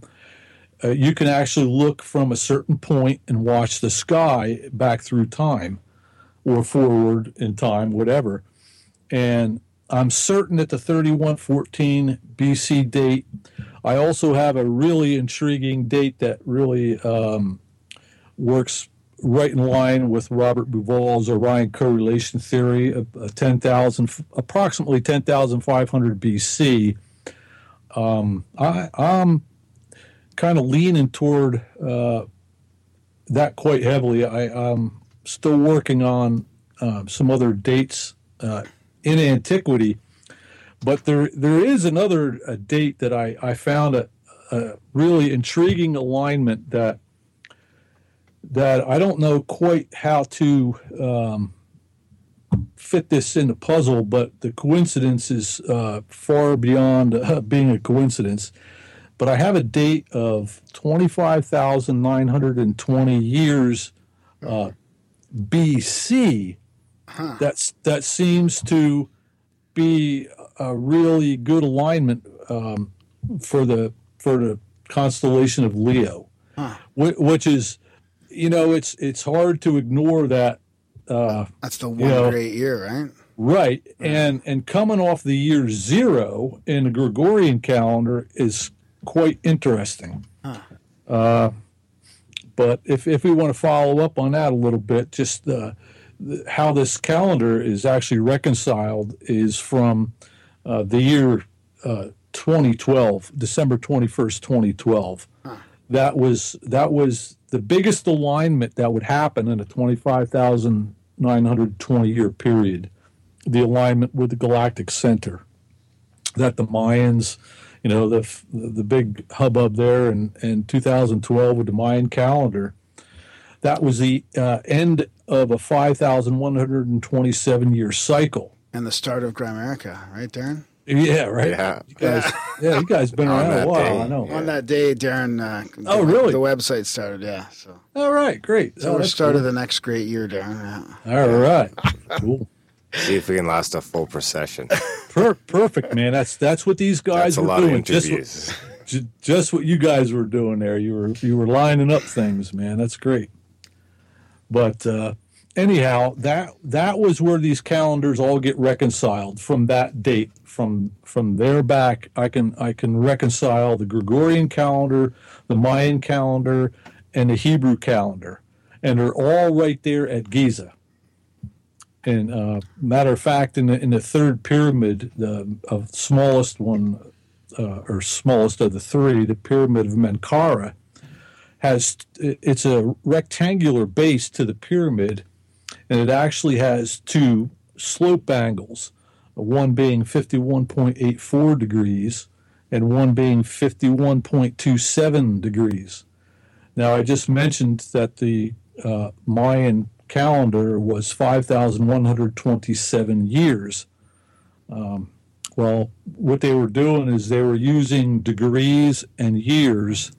They kind of work together.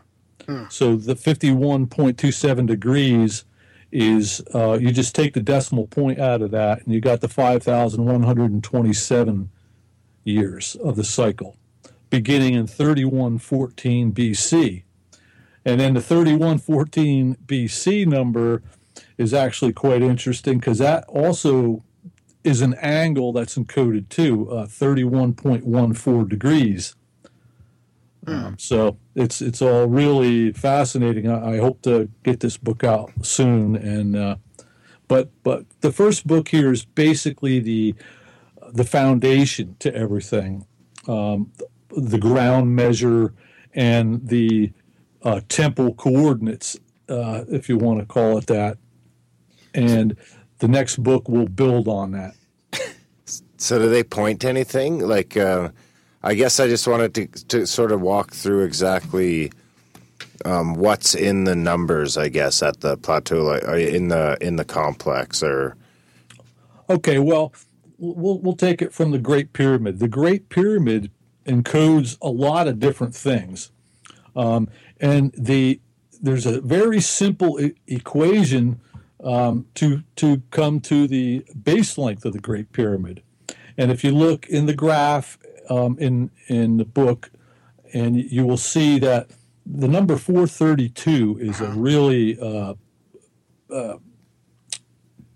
well-known number in sacred geometry and numerology. But 432 is like the sound of the Om, and also frequency. Right, that frequency, and it was also used as a tuning frequency for an A432 note that was really used by Stradivarius actually used that frequency to tune and create his violins. And Verdi composed in 432 tunings, and that was very popular back in early days. But anyhow, this number 432 is in there.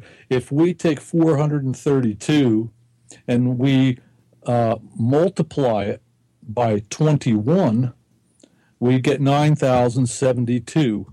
9,072 is how many inches the base length of the Great Pyramid is. And where does the 21 come from? The 21 comes from, if you look on the 8x8, the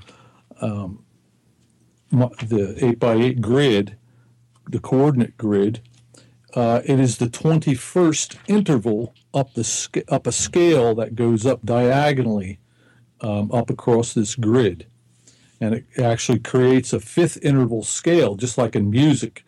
I don't know if you guys are musicians, or the musicians out there will know that a fifth interval is the fifth note of a major scale of 7 notes, or the eighth being the octave. And this number 432 is a 21st interval up. So using those two numbers, we just created the base length for the Great Pyramid. So now we're going to do the base length for the center pyramid is very simple, and we're going to take 432 and we're going to subtract 21. That gives us 411. Now, the base length of the center pyramid is 411 royal cubits. So right there is we got the base length to the second pyramid. And the third pyramid, it took me a little while to figure that one out, but what they were doing there is they were using 7 cubed.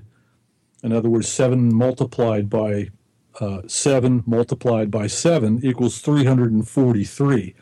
So the base length on the one side of that pyramid is 343 feet.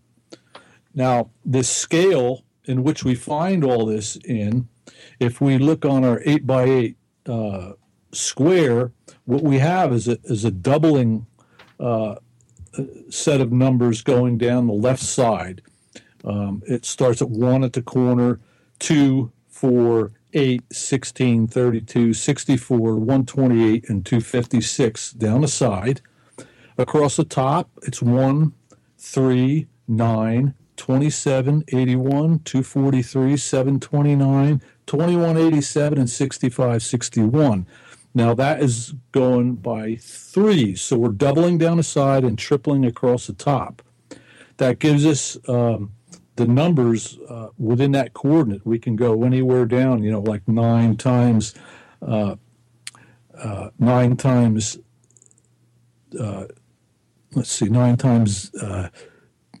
let's pick another number. 27 times 32 would be 864, or 16 times 27 is 432. So 16 down and 27 across, we're at 432. And so this scale that we're picking this out of is 7 down and 7 across, and that would give us 7 intervals up the angle. So we got 3 7s there, 7 down, 7 across, and 7 diagonally. So there would be the 3 7s that we're using to get the base length for the third pyramid. So in a very short order, we can determine the base lengths of all 3 of these main pyramids using very simple numbers and measure. Now, aren't those base lengths also correlated with the circumference of the Earth too, or something like that? The Great Pyramid, yes, has relationships to the Earth measure, no doubt. And it even gets a lot more detailed than that. What's interesting, okay, we determined that 432 multiplied by 21 is 9,072. And if we assign that the inch, so it's 9,072 inches, that comes to 766 or 756 feet. It's also, if we take, let's see, we're getting to the measuring system into the root cubits. I don't know how much you went over that, but in our diagonal scale that goes up, let's see, get to the right page here. Okay, it is the scale that goes up diagonally starts at 128, it goes to 192 to 288 to 432. Now, between the 288 and the 432, which is the 21st interval, there's 144 intervals in between 288 and 432, right?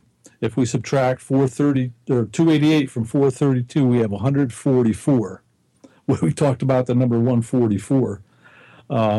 If we divide 144 by 7, we get 20.57148. That number is the root cubit. And within our Great Pyramid, the base length is not only 9,072 inches, it is also 441 root cubits. And then it gets a little bit more involved where we take a root cubit and we make a royal cubit from the root cubit. And the base length of the Great Pyramid in royal cubits is 440 royal cubits, which is pretty well, that's what Petrie came to the conclusion that the base length of the Great Pyramid was 440 royal cubits. But they don't explain where these cubits come from. They only got them by measuring and finding, well, that must have been the unit of measure. But here within this chart, I show you precisely where all the cubits come from, where the inches come from, the feet, the mile, the yard. It's all perfectly laid out in this beautiful little template. Yeah, so I want to make sure the listeners know too. Like this, it's really hard to make this visual. But your book, almost every page is a diagram, and it's got analysis of all the structures on the template, and it's got when you look at the template itself, you've got the center line there with all the circles and showing how everything's lined up, and the Fibonacci sequences in there, and I mean it's all very visual, so it's hard to describe the the relevance of it, eh, Darren? Yeah, and I was going to get into feet and inches and yard. Like, who were we talking about? It was Randall Carlson, I think, who kind of let us in on how there's a little bit more to those measurement systems than just somebody's foot length. Yeah. Oh yes, absolutely. Yeah, Randall Carlson, he's a great guy. We had a great time out in Paradigm. I met him out there, and we've been in touch a little bit since then. And that guy is he's a rock star. That guy, he's got some serious stuff going on. Yeah, no kidding. It's cool watching you guys collaborate there at the symposium. So let's get into that sacred stuff a little bit. So you mentioned 432 is in there, and it's all over your measurements here. And that equals, I guess it's one of the reasons why it's sacred is it's 432 equals 9, right? It seemed like everything that Randall was talking about was somehow equaling 9. Yeah, and I want to just let you know too, if you look at that 8x8 grid there, the coordinate grid, and if you were to write in each number at each one of those coordinate points on that grid, what you'll find, and then you sum those numbers, just like you guys are doing there, summing the numbers. I think it goes the first two columns down, the 2, 4, 8, 16, etc., and the next column down. I think those alternate of 3s, 6s, 3s and 6s. They alternate, and then every number in the coordinate system after that, beyond those first two columns, all sum to 9. every one of them. Yeah. So yes, that's why it's the combination of the doubling and the tripling together that create these beautiful numbers, and that all sum to 9, and are all sacred numbers. I mean, I think all the sacred numbers that you could probably name are in this coordinate grid here, and that's where they all came from. This science, and it's understanding how these two work together, the doubling and the tripling. It's kind of like I don't want to get religious here or anything, but the Father, the Son, and the Holy Spirit. That's what they're talking about. It's a doubling, a tripling, all coming into the one. It's a really beautiful thing that once it's understood, Tesla knew all about this. Tesla said, if you want to understand the secrets of the universe, you need to understand the 3s, 6s, and 9s. That was a rough quote there, but he was saying that. And, I think Einstein understood a little bit of this too, and Nikola Tesla surely did. And another one who knew this was Edward Leedskalnin of Coral Castle. He knew exactly this grid that we're looking at here. He understood that. That's how he said he understood how the Egyptians moved the stone and cut the stone, and he knew the secrets of the Egyptians, and this is what he knew. This is what he understood. And I've actually been to Coral Castle, and I've measured Coral Castle, and I can show you that Ed Leedskalnin used all the numbers that we've just been talking about, all these numbers. For instance, on his front door, it says Earth 21. Okay, 21 is the number that is the key in all the division that we do here, and it even gets into the constellation, 21 degrees above the horizon, etc. And also, 21 is really the only hieroglyph ever discovered in the Great Pyramid, and that would have been in the southern shaft of I think the Queen's Pyramid, or the Queen's Chamber, that they sent the Upawatt little machine up there. Gattenbrink first did it. He sent that up, and they found a doorway. Mm-hmm. And then I guess they sent another team in there to drill a hole through the door, found another door beyond that. But within that little chamber there, they found some hieroglyphs in there. And the hieroglyphs in there, there was, I think it was, it's quoted by Zahi Hawass that said that the number 21 was the main number. The other number was 121, which is 11 squared. And 11 is a huge part of this whole puzzle as well. Yeah, we just did a couple episodes on Coral Castle if people want to go back, and we had Scott Russell on who I listened to that. Yeah, thinks he's figured how they were actually made. It's pretty cool stuff, actually. Yeah. And we had Joe Bullard on too, who talked about wrote that book about it, Ed Leedskalnin. So, one thing interesting that no one really has recognized about Ed Leedskalnin, and this was one thing that went back early on when I was thinking about this. I was thinking, okay, if I am correct in this assumption that Giza is this repository, and they were using these architectural structures to encode certain numbers, who else would have known that? Well, right away, Coral Castle came to mind, because here was a man that claimed he knew how the Egyptians built and constructed the pyramids or whatever, and put his money where his mouth was. I mean, the dude built an amazing place there, and no one could really figure out how he did it. But they were all, big stone structures. So my thought was, well, if Ed Leedskalnin found the same thing I found at Giza, he would have encoded these numbers in his structure. So I took a trip with my family, actually went down to Coral Castle for a few days, and talked to the wonderful people there. They were kind enough to let me do a little measuring, and immediately, immediately, I started measuring and was stunned. I mean, I didn't even have to really measure. I could count blocks and actually see that he was using these same numbers. So just to keep, I don't know how to describe this to people that are skeptical of, like, because you know how people, when they hear like sacred geometry, when they hear numbers, you've probably heard it a lot. It's like, oh, you're just putting numbers together and making stuff up. But if I was to plan out some architecture like that and make it aesthetically pleasing and functional and all that, and plotted it out, the chances of it, meeting all these principles are pretty slim to none, right? Exactly. You know what? You got to be. I wrote this kind of in the beginning of the book.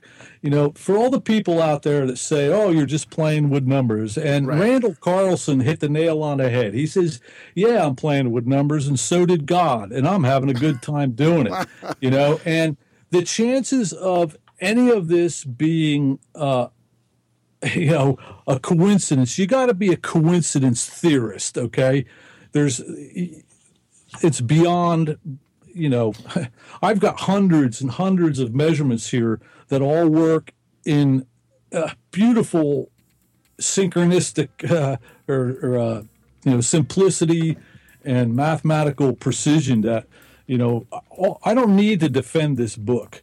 This book I can put down on the table, and I challenge, and I'm doing that right now, any academic or someone from academia or a skeptic or whatever, I challenge you, read the book, and you might have a different opinion of it.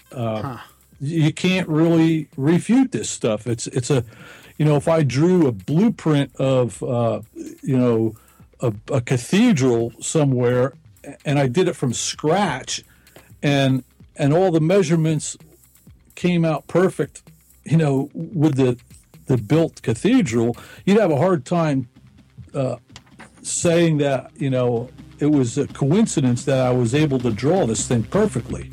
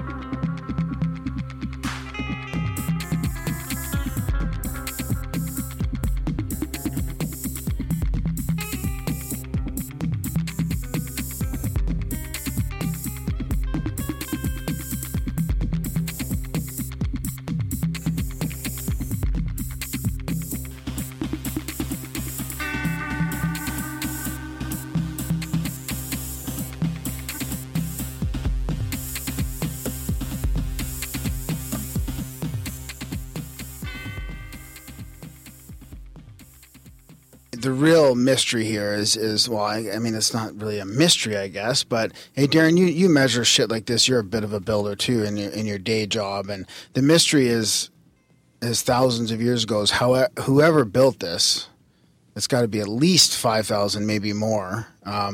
It's pretty phenomenal that they had all this science back then. Like, we have calculators and all this shit now. They must have been doing it with some pretty rudimentary tools, You'd think, Darren? Or I don't think so. I think it's just older than that. Really? You think it's older than that? Yeah. Oh, like you think it's going way back? Remnants, yeah. Really? Yeah. Atlantis being a civilization, not a that place. Was more technologically advanced than the Egyptians, Yeah, like maybe more than us. And they seen this shit coming, and there's nowhere to go. Like, what would we do if we seen a rock coming at us? There's nowhere to go. There's nothing to do. We just got about maybe. I don't think we're even advanced enough that we would think about the future. And they were. They encoded all this stuff. Yeah, they took the time and thought about the future generations.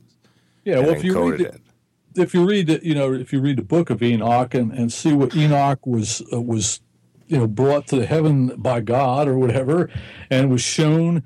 He names these different architects and astronomers and mathematicians that taught him all the sciences, and he was told to go back and create a repository so that this knowledge would be saved in the event of a cataclysmic event. And that's pretty much how I see it now. And getting back to the dating on this things, I've got a thought on how all this kind of ties together. Okay, Robert Schoch dated with John West. They dated the Sphinx to be very old. They're talking possibly 10,500 BC or so, which would come into play with Robert Bauval's Orion correlation theory. Yeah. But also, what's really interesting to me, and even from a builder or an engineer point, is very logical, and it really kind of helps this along. There's a lot of argument. When the Great Pyramid, when was it built? Well, I suggest that the layout of this complex was the foundations of this complex. Were all done about the same period. If you look at the satellite map, okay, right. Well, if you look at the center point in the satellite map there, where this causeway that runs down to the Sphinx begins, that temple they call it Khafre's mortuary temple, but that temple actually is 360 feet long by 144 feet wide. Okay, those two numbers right there are pretty amazing. But also, those blocks that temple was built from are limestone blocks, huge limestone blocks, very similar to the ones that are set out in front of the Sphinx in the Sphinx and Valley Temple. And Robert Schoch believes that temple probably dates back from when the Sphinx was built. Oh, okay. So also the base of the Great Pyramid, the lower courses being larger blocks, and as well the Pyramid of Khafre, the center pyramid, and also the largest block, I think at Giza, limestone block, is in the temple that's up by the Pyramid of Menkaure, the third or smallest pyramid.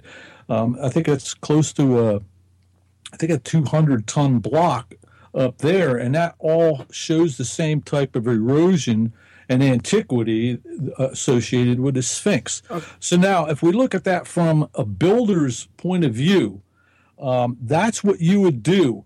And think about this. We're talking about an architectural or a construction project that would take generations to do. So you would think, well, what happens if we run out of funding or help or whatever to build this? What do we do? Well, the way this is designed, about 90%, maybe not 90, but a large percentage of this puzzle can be pieced together just with the plan view or the footprint of each one of the pyramids and the lengths.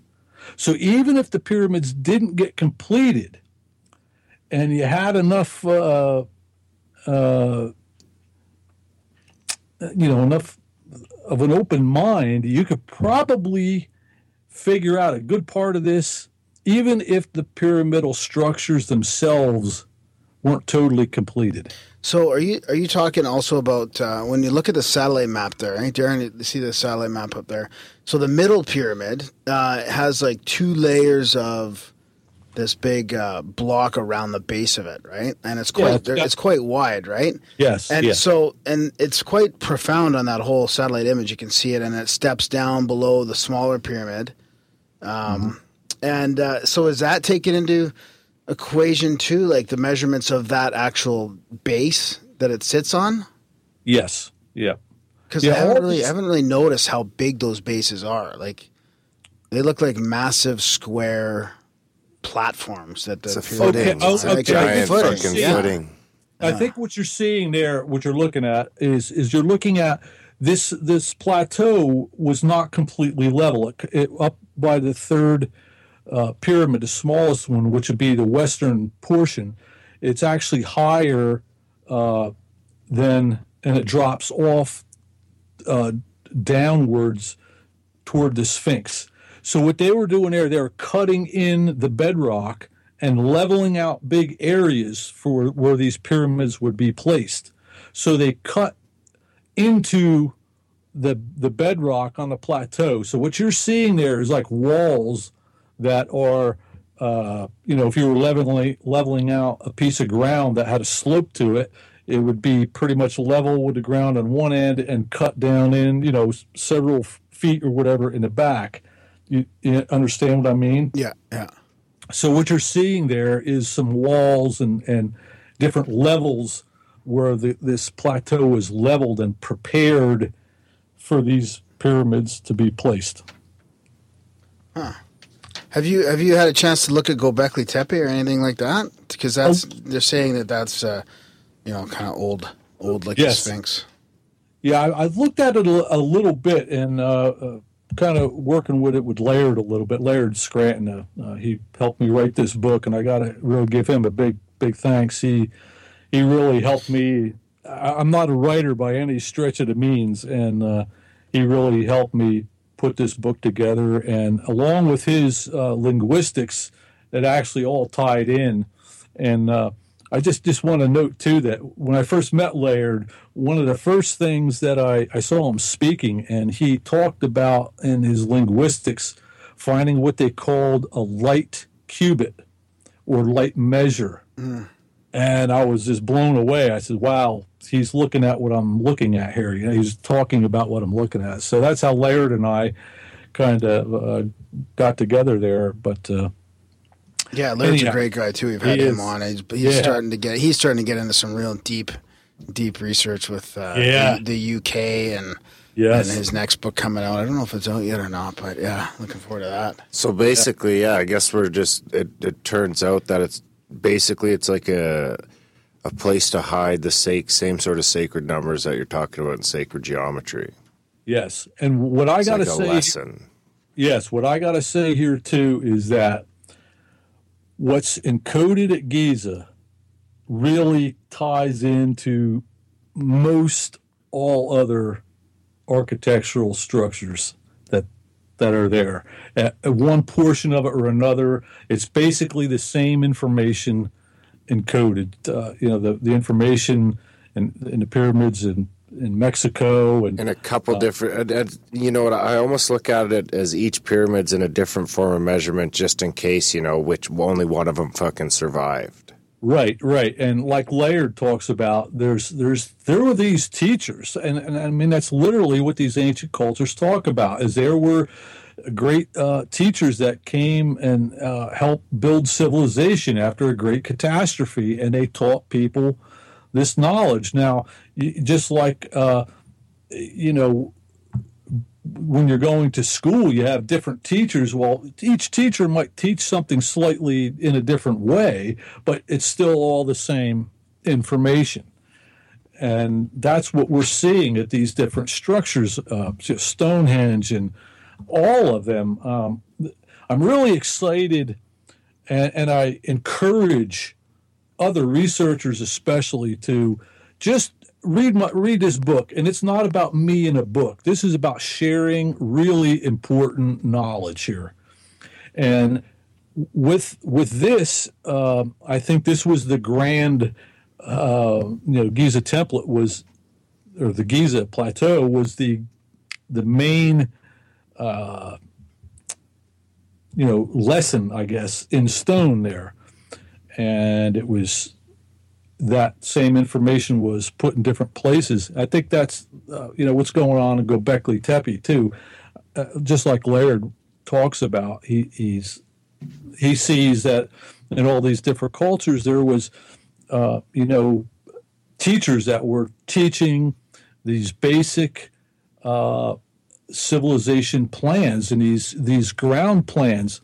And what's really interesting, this template is based on a circle of 9 and a square of 8. And most all ancient cultures use that as their basic land management way that they were taught to lay out their civic centers and their land was using this 8-9 square, which we'll just get into the geometry of that a little bit. If you have a circle with a diameter of 9 and you want to approximate the area of that circle, a very simple way to do that is you take 8 of those 9 units of the diameter and you square them, so you have an 8 by 8 square.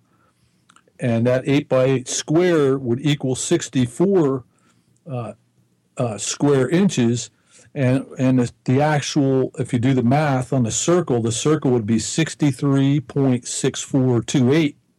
So it's a very close approximation. So then, like, say a 10-inch circle, you'd use a 9 square?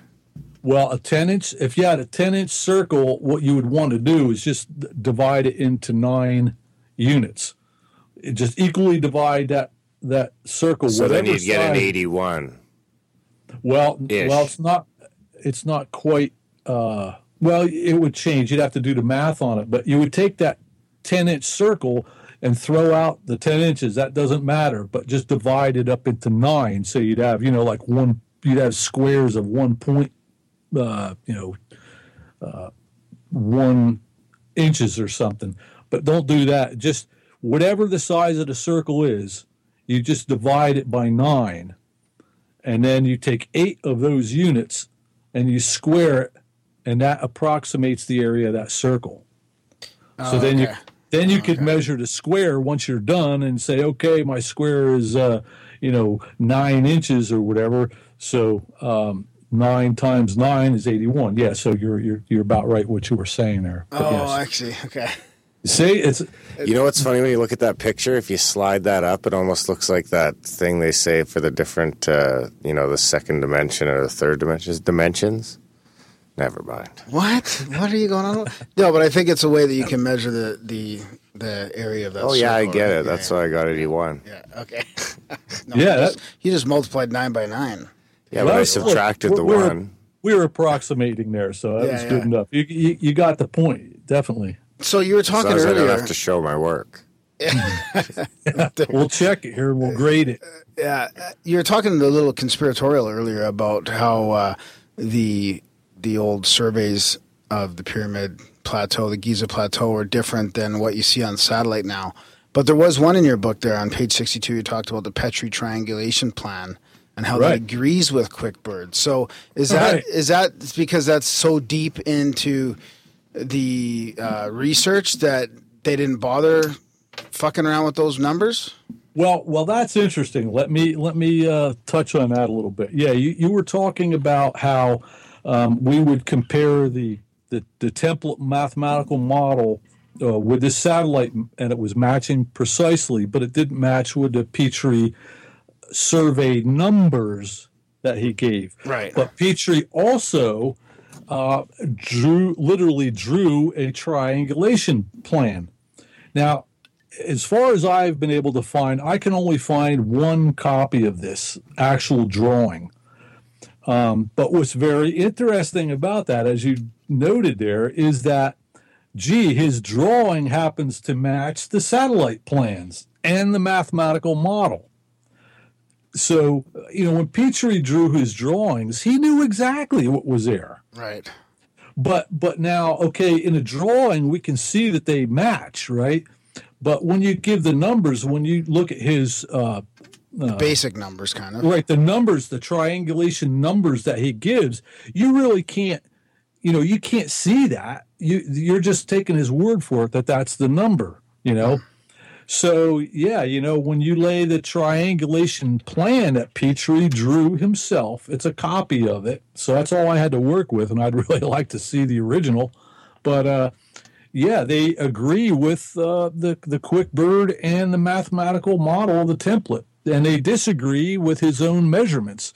So explain that one to me, folks out there. That that would be a pretty pretty crazy coincidence, right? Yeah. Sorry to bring names into this. No, yeah, that's okay. He's probably been mentioned before on here. I think so, probably, yeah. There's been a few shows on Egypt and all that. It's pretty mind-blowing. Yeah, I wish that, the listeners could see the visuals of this. I know. It's really pretty crazy. It's a difficult thing to talk about on a radio, but, just really get the book. I encourage, I wrote this as in as much of a layman's terms as I possibly could, and it's filled with, I think every page has at least almost half a page of graphics on it. So I try to, walk you through it and, explain it step by step, and you can all see it. And, the chances of, Petrie having his measurements disagree with his drawings, I mean, I think that Petrie probably left that drawing out there to say, for anybody who's really looking hard enough, you'll see that this is correct. Huh. And what's really interesting too. Well, at the time there was no threat in it, right? There was nothing to compare it to. Who would foresee that there'd be a fucking satellite image in 100 years that was going to call your bluff that you fudged a couple of numbers? Right, and that didn't happen really, until I found the satellite image here. But let me just reassure you that there are people who know exactly what this is about. I am certainly not the first guy to find this out, but I'm maybe the first guy that's bringing it to the public's attention. In that level of detail. In that level of detail, yeah. Well, I guess going public, I feel actually a lot better than I did while I was working on this. I'll have to tell you. Huh. And actually, that I'll let you guys in on a little bit here too. That my very first public presentation of this material was at CPAC in 2000. It was 2006. I went out there. Actually, it was just a poster presentation. I didn't really speak, but Walter had me do a poster presentation. So I got out there, and they had an article, a local newspaper here at Pocono Record, did an article on my discovery, and it actually got quite a bit of attention. And I was there presenting the first morning at CPAC, and I noticed this gentleman that was just standing there, pretty much stood there the whole time in the morning, was just watching me. He didn't come up and talk to me. He just kind of stood there.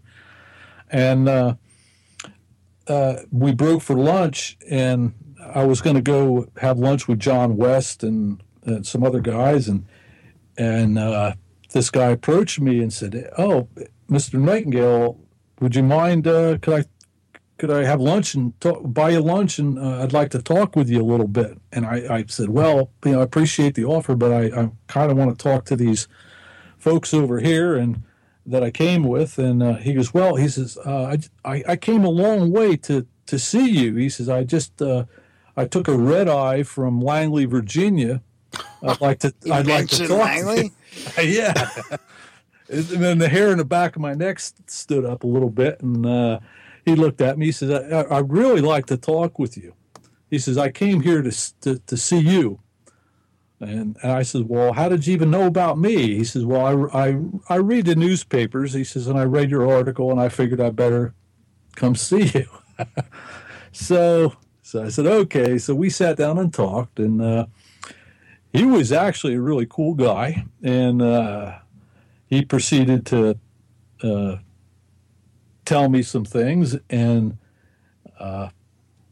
I guess I without giving away a lot of the detail of the conversation, making this too long, the short of it is, he said, "If you show the geometry of this here, nobody will probably be talking to you, but if you start showing the mathematics here, don't be surprised if someone would like to talk with you."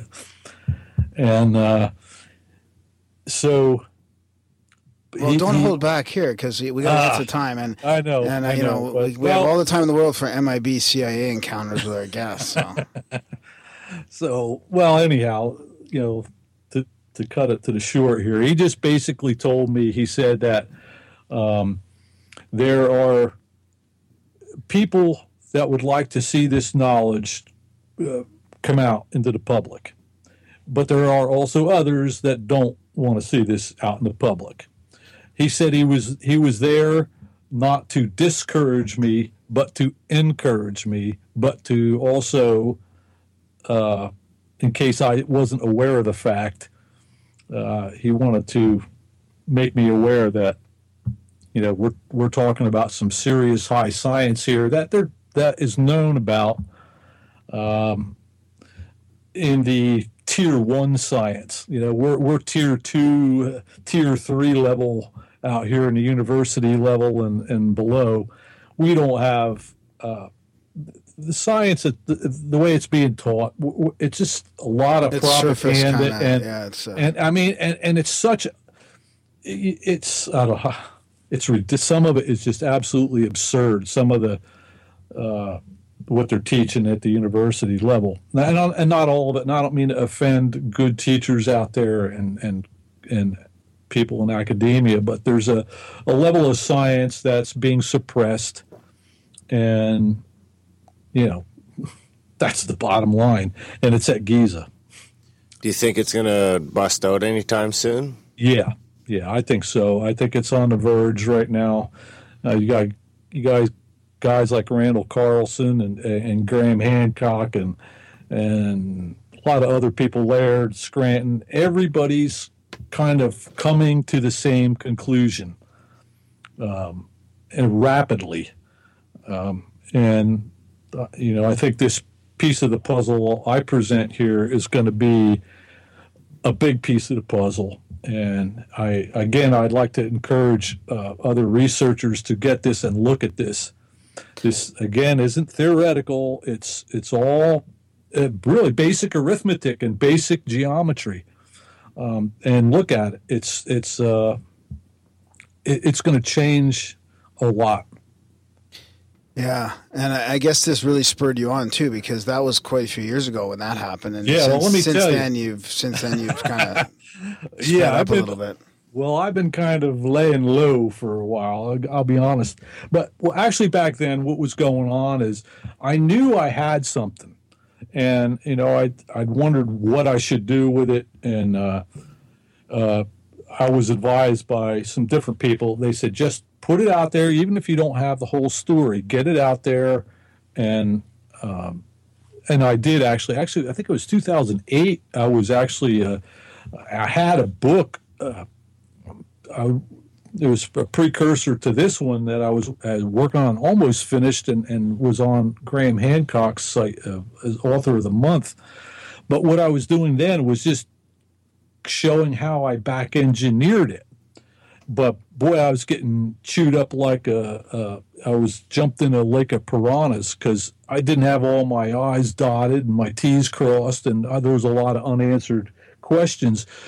So it was actually a really good thing for me to have people, really jump on it and tear it up, because that forced my hand. And I said, okay, I just got to wait till I figure it all out before I present it again.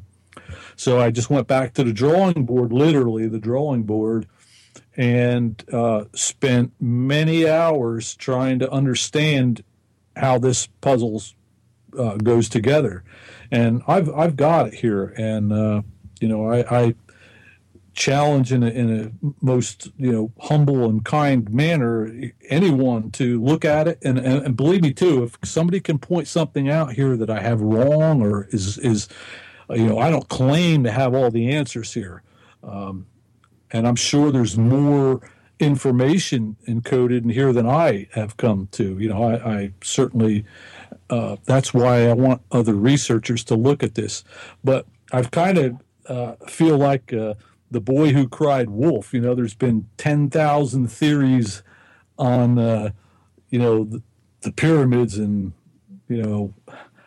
it's hard to stand out when you've got, so many other people claiming, oh, we figured this out, we figured that out. And I'm standing here telling you I can actually recreate this from scratch. And everybody just kind of looks and says, oh, yeah, another pyramid guy. It's a little frustrating. But I think now it's starting to get a little bit of a leg. People are looking at it and actually saying, whoa, hey, this isn't some kind of crackpot theory here. This is precise. How's the reception been so far? Really, over the top excellent, I got to say. On Amazon, I got a 5-star review so far, and the reviews, only the few that are there, I couldn't have paid people to write anything nicer and more. I really appreciate it for those who have reviewed it, and anyone that does, that's out there listening, that's either read the book or is going to read the book, please do that. Please give an honest review on Amazon there and let people know what you think. And I think that'll show. And I am not afraid, of any negative. Whatever you think of it when you read it, give me a review. That's good. I'm looking for the truth here. I'm not looking to be, this is not about me. I can't emphasize that enough. This is about what these ancestors left for us and the importance of what's going on here. Now, while we're kind of on that note here a little bit, one of the reasons I've been a little bit persistent trying to especially talk to other researchers about this, and maybe they almost kind of wonder, what's this guy? Leave me alone, he's bothering me. But I got to tell you, the calendar part of this, as I said before, the date where the calendar reconciles was 2012, December 21st, 2012, at 12 hours, 21 minutes, and 21 seconds to be precise.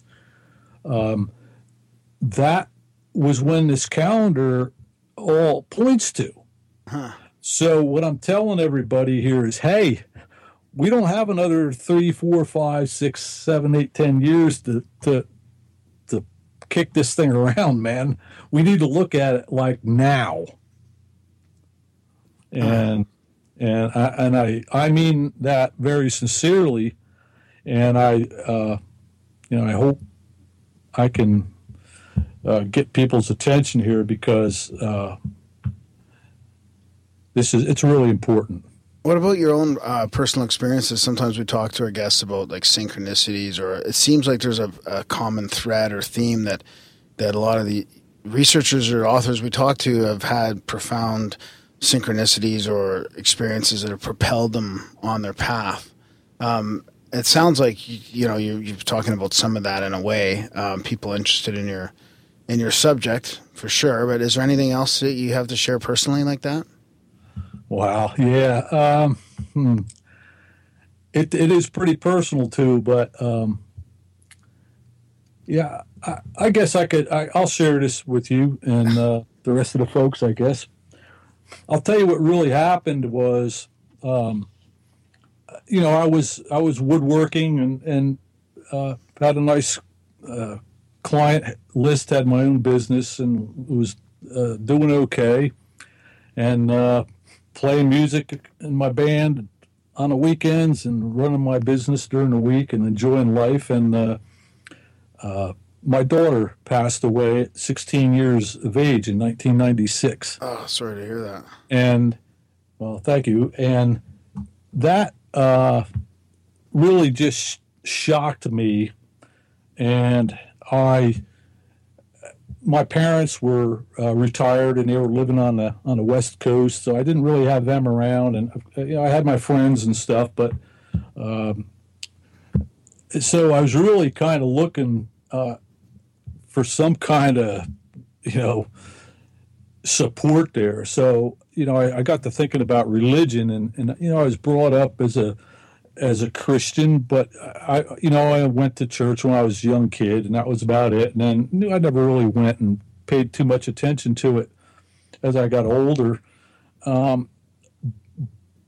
I started, to really ask some deep questions, man, when that happened. And so I figured I needed to look into religions, because I said, well, what makes me think that I was taught right? We got all these religions out there, and what makes me think that mine's the right one? Because the other guy's saying his is the right one. So that really got me into looking into religions. So I just really delved into the books and read on different religions, and what stunned me really to find after a lot of research was that at the core of all these religions were these numbers, the Trinity, and just a lot of numbers and geometry, and the sacred geometry. I started realizing that the different religious symbols had similarities in their design, and what they were, why did they use these specific designs, and where did they all come from? So I thought to myself, well, if I'm going to research this and really look into this, the place that I need to start with is Egypt, in the pyramids. That, is where, the three major religions really were born out of, is Egypt. Huh. So, and of course, I was already interested from a builder's point of view of the pyramids. So I looked around, and it was just kind of a unbelievable synchronicity, I guess you call it, that I saw that John West was giving tours in Egypt. So I called him and asked, if he was going to be doing any more trips. And he said, well, we won't be doing a trip. We just finished our trip this year, but we'll probably be doing one next year in November. So I said, yeah, sign me up. Let me know. And so it was close to a year. And he contacted me and said that when he had his trip scheduled, and so it was. I guess that was probably the first great synchronicity there that happened, because what ended up the trip that when we went over to Egypt, when I got there, and actually the first day that we looked at the Sphinx, it was a really great way he presented it too.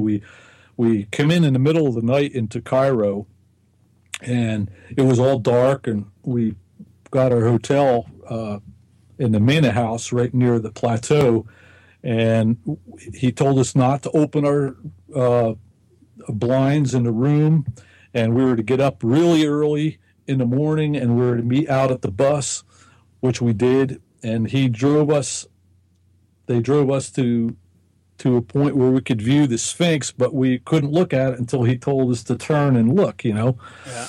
And so that was kind of how we looked at the Sphinx. But the synchronistic part of that was that would have been my daughter's 17th birthday. Oh wow! And that really kind of blew me away. That I had no idea when this trip was to be taken, but I just ended up there on that day. The first thing I saw, looking at the Sphinx, and I was very emotional moment for me, I got to tell you. Oh, of course, yeah. And so I made a promise that day, right there. At that point, I made a promise that I was going to search for the truth, and I was going to figure this out, and I was going to understand this, and I was going to figure out why these religions all had a common core, and that's the promise I made, and that was in 1997, and we're here today. So that was just the first of many God, I can't tell you how many little synchronistic things happened to be along the way here. Man, I could go on all night about that. Wow, that's a fairly powerful one. Yeah, that's. So did you guys plan on watching the sunrise that morning then? Yeah, it was sunrise. It was sunrise when it happened, and it was just awesome. I mean, and I'll tell you something too. You want to go see Egypt? Take a trip with John, and it'll change your world. He's been doing it for so long. He's such a great guy. Yeah. So definitely on the bucket list. Sign up with John, man. Go with John. He'll take you on a hell of a show. I knew it was a great thing when we were on the bus. It was actually him and I were the only two Americans. The rest were mostly British and some South African people and a few from the Netherlands, I think. But he started doing the Cheech and Chong routine. And I was able to. We were going back and forth with Cheech and Chong. I knew right then he was the guy for me to take on that trip. I did the Cheech and Chong routine on the Great Pyramid in 1990. Actually, it was, I think the fall. No, it was the fall. Yeah, fall of 1990. Yeah, smoked a doobie on the Great Pyramid. That was good.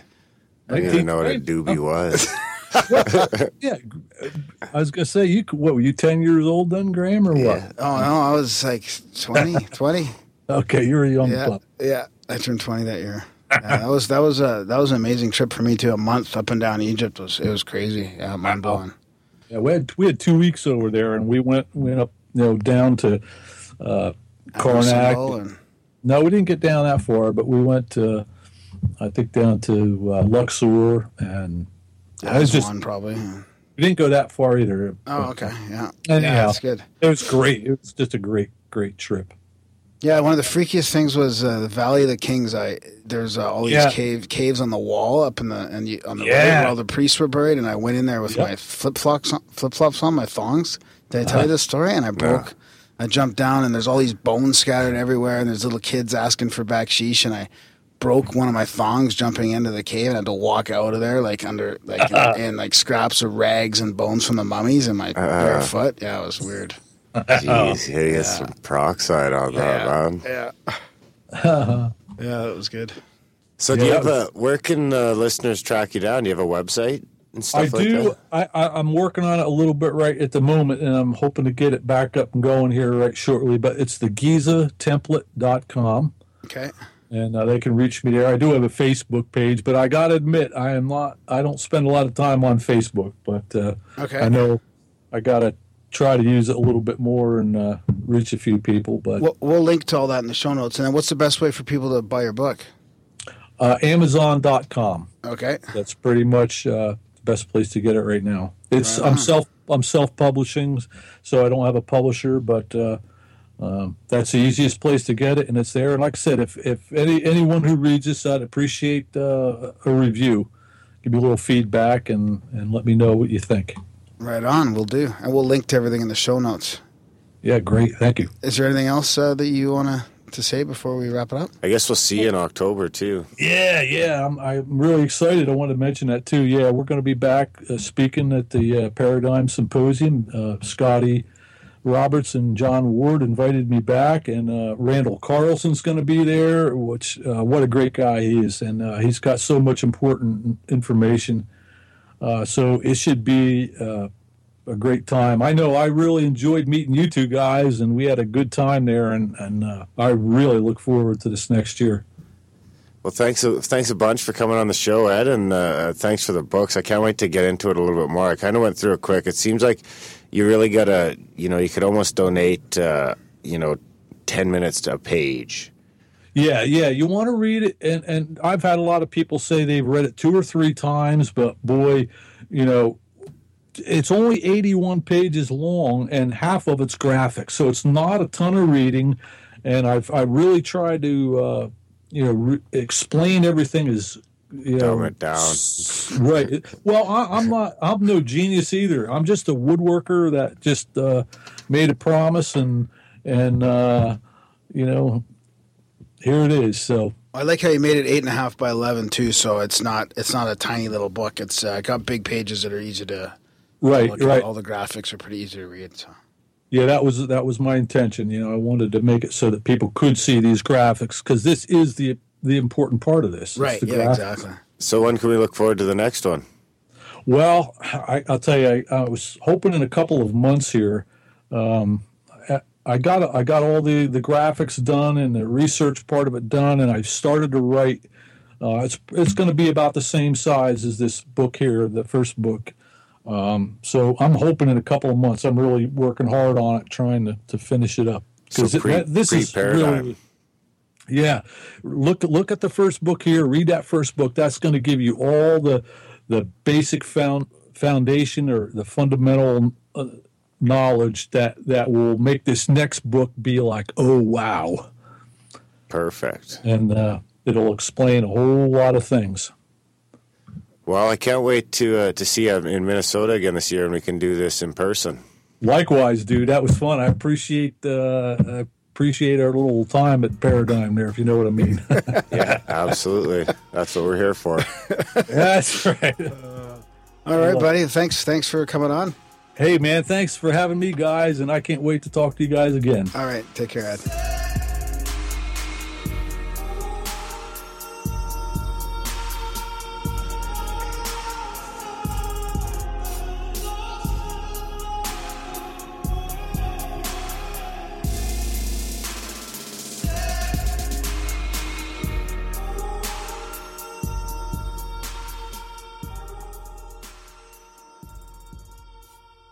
Welcome back to the Grimerica show. That was our chat with Edward Nightingale.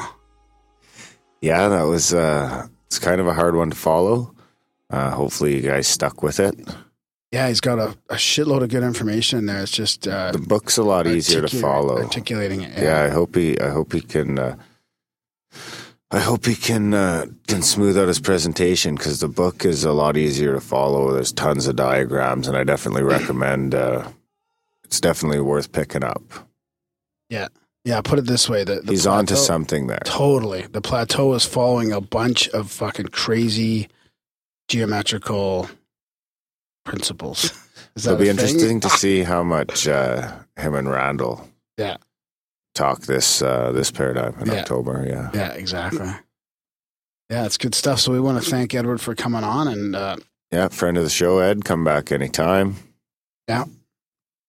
Who's next? Next release will be shit. Was it be Connor Habib? No. Yeah, Connor Habib. That quick? I don't know. I could be wrong. Could be wrong. Yeah, we got to get this shit together before we do the little outro. But that's all right. It'll be a surprise then. It'll be a surprise then, yeah. Surprise, motherfucker. So help support the show for sure.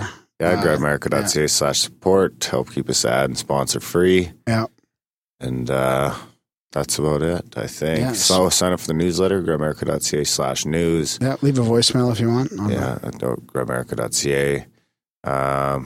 You can check out the show notes for a list of all this stuff and links to everything that you can do to help us. Review us on iTunes is a big one. Yeah, and of course, the easiest thing to do is just pat people on the back. Tell people about the show. Yeah. Thanks a lot for listening. And it starts, what do you do with the mad that you feel? When you feel so mad you could bite. When the whole wide world seems oh so wrong, and nothing you do seems very right. What do you do with the mad that you feel? Do you punch a bag? Do you pound some clay or some dough? Do you round up friends for a game of tag? See how fast you go. What do you do with the mad that you feel? What do you do with the mad that you feel? What do you do? What do you do? What do you do with the mad that you feel?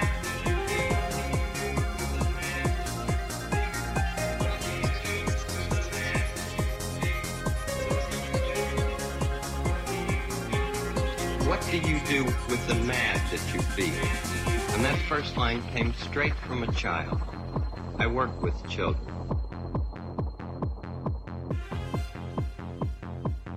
What do you do? It's great to be able to stop when you've planned a thing that's wrong and be able to do something else instead and think this song. I can stop when I want to can stop when I wish, can stop anytime. And what a good feeling to feel like this, and know that the feeling is really mine.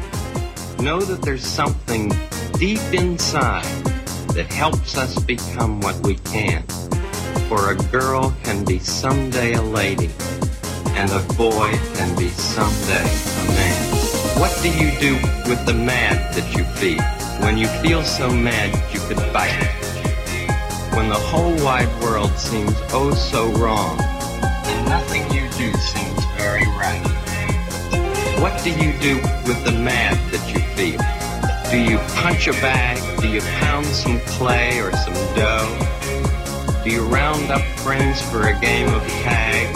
Or see how fast you go?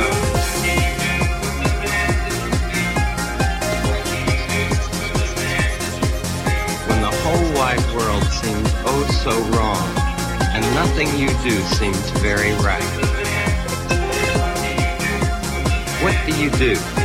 Do you punch a bag? Do you pound some clay or some dough? Do you round up friends for a game of tag? Or see how fast you go? You've made this day a special day by just your being you. There's no person in the whole world like you, and I like you just the way you are.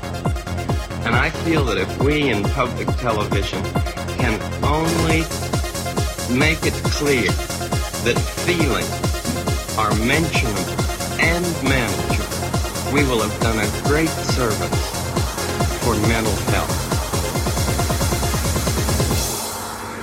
And that first line came straight from a child. I work with children.